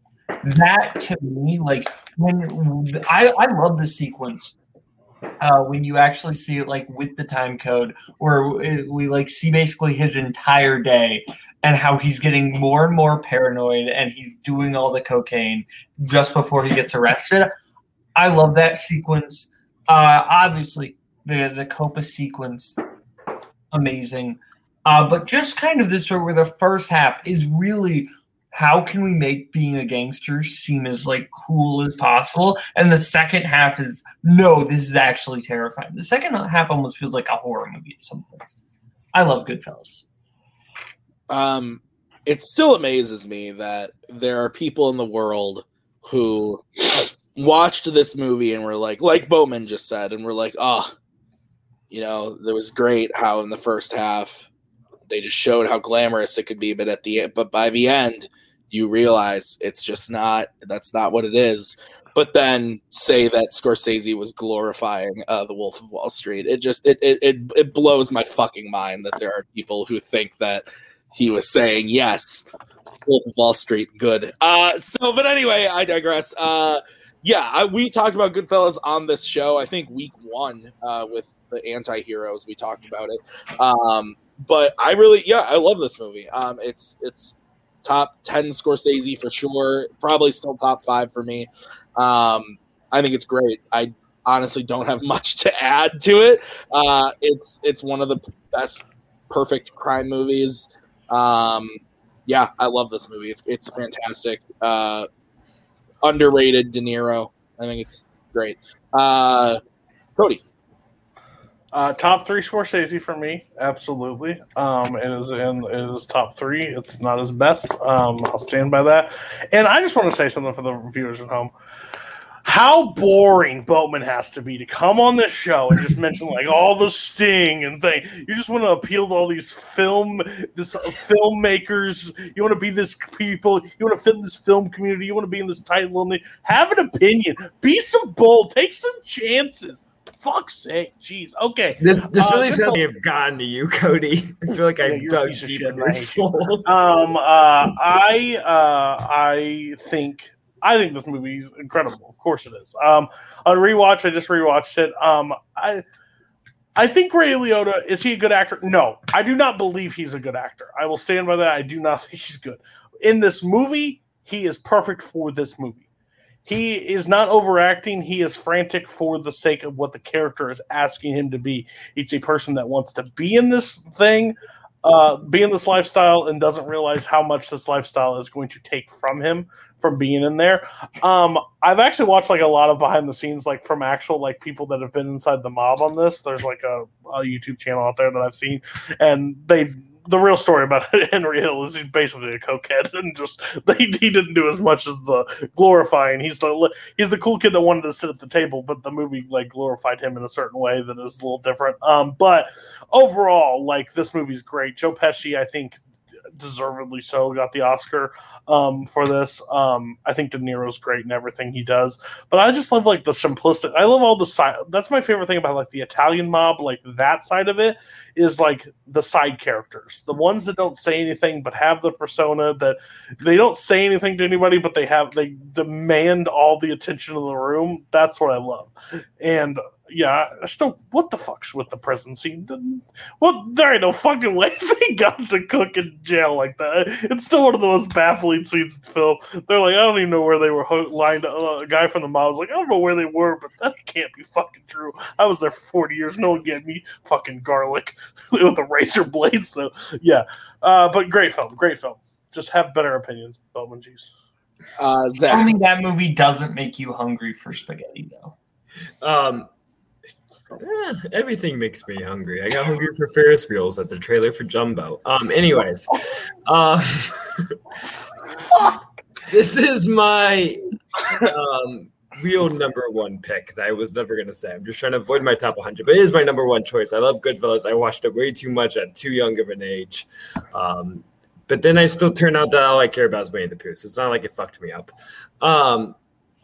Anyways, Cody's backstory is interesting, but I also feel like kind of hits the hammer on the head with even what Martin Scorsese is going for, that, you know, Henry Hill is essentially a narcissist, an egotist, someone who thinks that he deserves the world. He's like a born to be king, but never really got the place. And I think the movie really examines that, even though it is essentially from his perspective, because it's based on his book and it's his point of his story. But I think Martin Scorsese gives the right touch to analyze that as like a personality trait and a personality flaw. But yeah, Goodfellas rules. It's, hyper engaging, but also, handles the material with the right level of like sensitivity without glorifying it, as Tim was talking about with, other Scorsese movies. And just like we talked about with Cassavetes and I said all best crime movies, Scorsese has a point of view on, masculinity and the masculinity he grew up seeing and wanted to kind of attack that, but attack it in the most entertaining manner possible. Kirk. Yeah. I think this is my number 2 last year in my top 100. So I have no problem, but I'm glad somebody brought it up because it deserves to be brought up. See, I think about this movie, I don't think Scorsese glorifies it. I think what he does is he invites you into this world, this completely different world, this completely different culture, and he shows you their point of view. And you see that in this world, good guys and bad guys, that's defined differently. And it just lets you, for 2 hours, kind of understand that concept, and it goes from there. But yeah, I love all the performances in this are fantastic. Everybody, top to bottom, is just doing great work. This is Scorsese's best movie. We throw around the word masterpiece a lot, but this is literally his masterpiece. I think this is the movie his whole career was building towards. And I don't think he's made a lot of great movies since, but he definitely hasn't topped this. And it has a great soundtrack. I love whether it's realistic or not. I love that prison scene. I love the minutia in this movie. I love how food plays a role. I love the third act when he's running around, he's selling the guns, he's selling drugs, he's worried about whether or not he's going to be taken out. But he also has those lovely cutlets at home, and it's his brother's birthday. And he has to get the sauce just right. You have to stir the sauce, or otherwise it's going to get burnt. I love those little moments. And like I said, just go enter in this world for a little bit that is really a horrible place, but to them it's not horrible, and you get that understanding. It's a fantastic movie. All right, Zach, we move on to your second pick. To balance out, a legendary movie like Bonnie and Clyde, I want to pick something more modern and a little more unheralded, and I'm going to pick, and I Googled this, The Old Man ampersand the Gun. Okay. So Old Man the Gun, I adored this when it came out. I think I only had it as my 4, but that year is just fucking killer for me. A lot of perfect movies for me. There's something about the vibe of this movie that I think, it's a bank heist movie, as Robert Redford as an 80-year-old bank robber, but doing it in the most polite and calm manner. And there's a real reflectiveness and kind of chill quality to this movie that I just completely fell for. It really, instead of being a thrill ride, really being about the crime, it becomes more analysis of watching a man late in his life doing the only thing he knows how to do and the only thing he knows how to love, and kind of counteracting that, contrasting that with Casey Affleck's performance as a cop that doesn't fully feel like he belongs or fits or sees much purpose in what he is doing a little bit. So that kind of odd take of the bank robbers committing his purpose, but the cop is feeling a little lost in his life. And I think just two performances that are just so soulful and connected that I really kind of fell for. It's a great, swan song for Robert Redford late in his career, and a great companion piece with Bonnie and Clyde. To go with that, and I think it's just a lovely movie. David Lowery is one of my favorite working directors.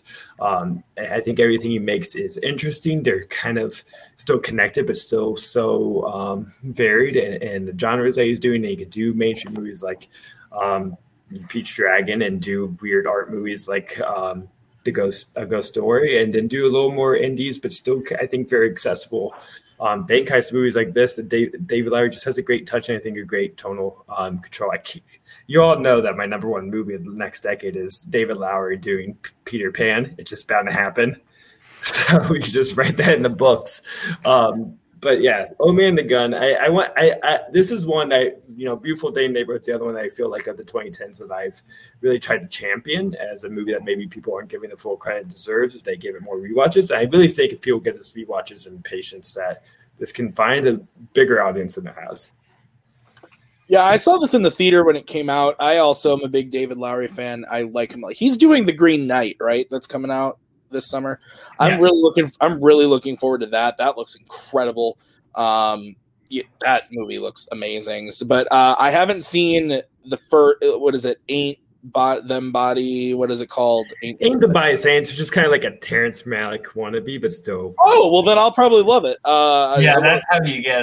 That's how you get Tim Bracala hooked. Just you mentioned Terrence Malick. Well, it's like Terrence Malick's Badlands, not like modern Terrence Malick. It's a little more story driven. Just does. That's what I was being serious. I wasn't joking. I love Terrence Malick. So anyway, So I'm a fan of Lowery. I thought this was good. I liked Pete's Dragon more. I liked A Ghost Story more.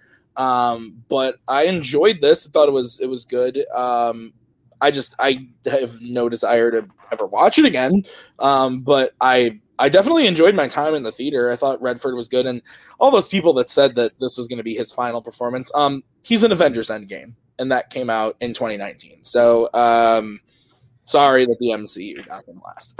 Cody, did you see this? I did not, and now that it has an ampersand, I'm not probably going to. That's fair. Boatman, did you see this? No, I have not seen this yet, but I know Caleb Coho loves this movie.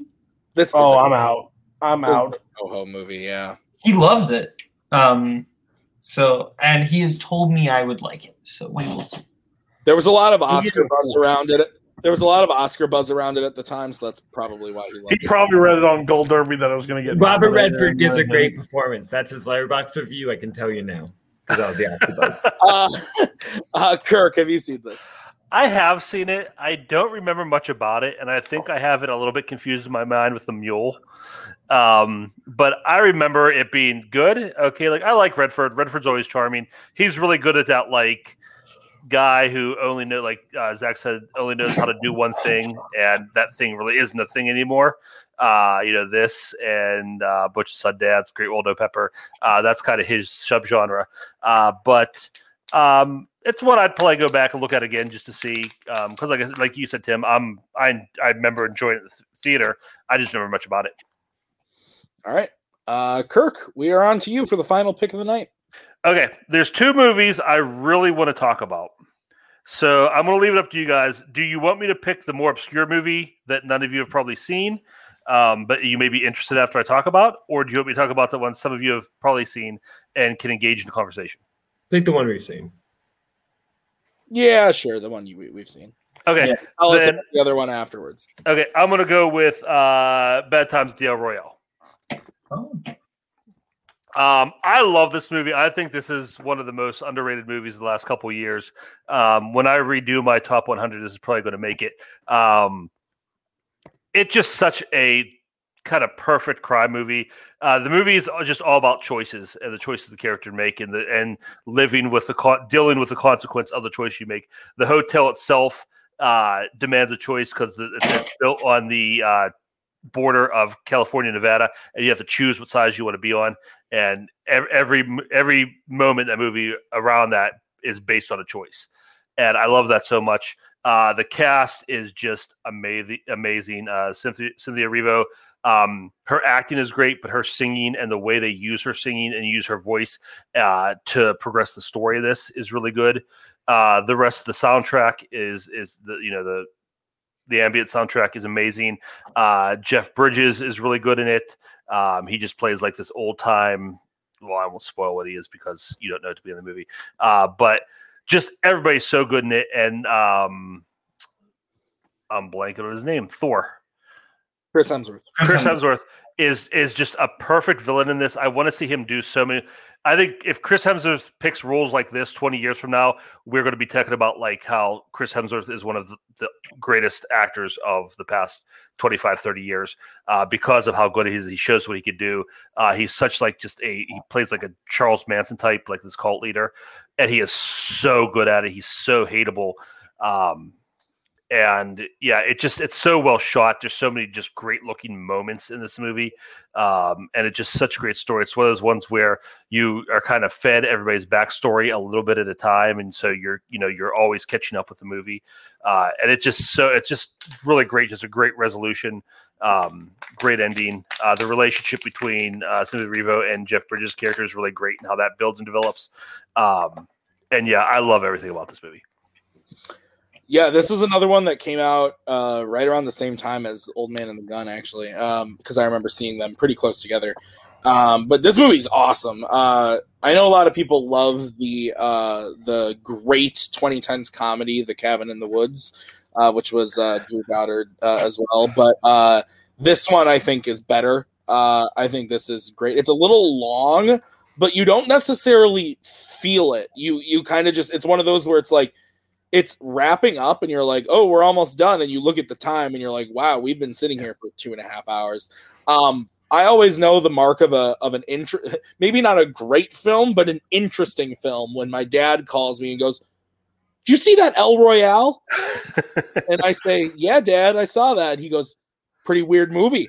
And I go, yeah, it's a little weird. But yeah, no, I really like this movie. It's a lot of fun. I like the split timelines and looking at all the characters in different ways. John Hamm is really good in this. Yeah. Like you said, Jeff Bridges, Cynthia Erivo, really good. Dakota Johnson also very good in the movie. Chris Hemsworth. Yeah, there's lots of great performances, lots of good atmosphere. I think it's the opening scene is with Nick Offerman where he is taking apart the bedroom and everything, and that whole sequence is really cool. I just want to see, it is Drew Goddard, right? That's the director. Mhm. I just want to see what he does next because he's too new for me, and I've really enjoyed both movies, but yeah, I think this one's better. So I want to see him do another thriller, something like this, more in the vein of this than of Cabin in the Woods. So, Cody, your take. I've seen this movie one time, and I thought it was okay. I thought it was fine. I know Cole was a big fan of it. It's so weird to hear just Kirk praise it because when I watched it again, we see eye to eye on a lot of crime movies. I will just need to recheck this out. I haven't seen it. The more stuff, like I have the anxiety of like the hotel being on two separate states, like all the the fees and the taxes and like where you pay stuff, and like I feel like that would just be an effing nightmare. I think that's just a bad decision of building it like that, but. Other than that, I remember I just haven't seen it. So with Kirk praising this highly and as much as he's talked about this movie, it's definitely got to go back on my watch list to rewatch it because I think maybe I missed something the first time or maybe it was like I have that problem with new releases. Like when a lot of them come out, when I haven't seen them in theaters, I just watch through them and then I miss things or I just watch them too fast. So yeah, I'll definitely go check it out. I will say this, Cody. I liked it first time I watched it. On rewatches, it got a lot better. Okay, that's fair. Boatman. I really like this one. It kind of felt like if you took like Tarantino and the Coen brothers and put them in a blender and said, "Here's your movie," and that is not a bad combination at all. I'm going to echo what Kirk said. Chris Hemsworth is my favorite thing in this movie. I think he's really great. This also was the movie that showed me that Dakota Johnson could actually act. She's great in this. Whole cast is fantastic. Cynthia Erivo needs more work and not just playing random biopic figures like actual movies that are better. But yeah, Bad Times, really good. Zach. Me and Kirk out here represent 2018. I had a great theatrical experience. I saw this at the Flix Brew House. It's information just for Tim. I saw this at Flix Brew House on. There's one in Iowa, not just for Tim. Okay. I saw it on like a Wednesday. I was the only person there. It was like my day of like away into myself. I had wings and a beer, and it was just fucking delightful and a really thrilling movie. And I loved it. And I think like more soulful and emotional than like I expected for this kind of Tarantino-esque kind of thriller. I think Jeff Bridges was so connected to his performance. I found it so dimensional, so heartfelt in a way, and I really, felt for where that arc went. I had him on my, because I keep track of everyone I think would be like my supporting actor. I had him on my short list. I think he was just so brilliant in that movie, and I can't wait to rewatch. I haven't seen it since, but loved the night that I saw it. All right. Well, guys, that's our list. Go over to the Letterboxd and hit like on that. We're going to wrap up the show now by getting thoughts on the movie of the month from the two people here who haven't talked about it yet. We're going to start with Zach because he hasn't seen it in a while, but he's still seen it. Kubo and the Two Strings. Yeah. The movie, Zach. I like Kubo a lot. It's near the bottom of my Leica rankings, but that it doesn't say much because I just adore Leica. I had Box Trolls in my top 100. And I say one of my main memories of Kubo, what Leica does so well is their bonus credit scenes, their end credit scenes of showing how the craft that they put into it. And this Box Trolls was such a minimal version of that. It just showed like the one scene of the two, dunces, the henchmen on the side talking and being very meta. And this one was like the much more grand, extreme version of how they create this giant, monster and make it function. And it's so engaging. And I think that end credit sequence is so important to the appreciation of what Leica does and throughout the whole movie, just keeping in the concept of everything it takes for them to create these lovely looking movies that are also just so engaging, take so much effort, and it's amazing. And that's like what I think about the whole movie without it being distracting, because thinking about how it's being made can be distracting, but I think you still get caught up in the storytelling because they still have, I would say, like a Pixar level of how to create these worlds and how to tell these stories. And I think Kubo definitely, creates the mythology in a very engaging, entrancing way. I really need to rewatch it. But it's, just lovely, like world building. What would you give it out of 5, Zach? I believe I gave it 4.5, which I count as a 9 out of 10 because half stars are for imbeciles. Yeah, I would agree with you. Cody, your take on Kubo and the Two Strings? I liked it. I think it's fine. I'm not in love with this movie. I think the visuals are really cool of it, but overall, I was not blown away. I have this problem. It's like this movie. There's movies that are adored by a lot of people in the animation side, like Studio Ghibli and this and stuff, Leica films. They're just not really made for me at times. I don't like them. I think this movie's just not my cup of tea. I mean, the best way I can put it. I think visually everything they do, great. Do I ever want to run back to it? No. Would I rather put this on than The Wild or Ice Age, Dawn of the Dinosaurs? Absolutely, for my kids. But still, at the end of the day, I find it 3 stars. Not absolutely in love with it. Maybe on rewatches it could go up, but I wasn't absolutely in love with it. All right. Well, guys, that's going to do it for us tonight. I got a couple things to just run by you. Starting next month is a new movie of the month. That was the last time we're going to talk about Kubo, unless someone else brings it up. But I doubt anyone will at this point. So next week, we have female-led action movies. We've got Spence. We've got Brian, me, and Boatman for that. So we need one more for that show. And then coming up on the 13th, I'm one that I'm really excited about, sequels that came 10-plus years later. So we've got Brian for that one, but we need a couple more people for that. That's going to be an exciting one. Also, as we announced last week, we're moving to Twitch. This show will be over there on Tuesday nights, so we'll YLS on Wednesdays. So go over and subscribe to the Twitch channel. Cody, you want to talk about the giveaways we're going to be doing real quick? Oh, yeah. So if we hit the 50 subscriber mark by the time we go over Twitch, so we got a week. We're at 27 right now, so we're halfway there. If we hit it, me and Tim are both giving away 2 movies apiece. I made a little statement on YLS that if you're more of a digital person, if you're if you're more of a physical DVD person, address, if you're safe with that, I will ship you a movie of your choice. Depending on if it's, not ridiculous. I'm not doing Criterion movies for anybody that's crazy high expensive. But if you go follow us over there. And then Mike Hanley's actually joined us from the video store. He's going to also throw in a movie. So that's now we're up to 5 movies that we're giving away if we reach the target. I know we can do it. It's just better for our channel overall. We've talked about it. It just seems like we need to dip into both areas. So yeah, come join us over there. I think you'll enjoy it. Yeah. All right, guys. That's going to do it for the show today. Thank you to Zach, Kirk, Cody, Boatman. This has been a fun show to talk about. Go over to the Letterboxd and check out all the stuff we talked about, the list, diary entries and stuff. And we'll see you guys next week for female-led action movies and the new movie of the month. So go vote in that poll if you haven't already. We'll see you guys next time. Have a good night. In case I don't see you, good afternoon, good evening.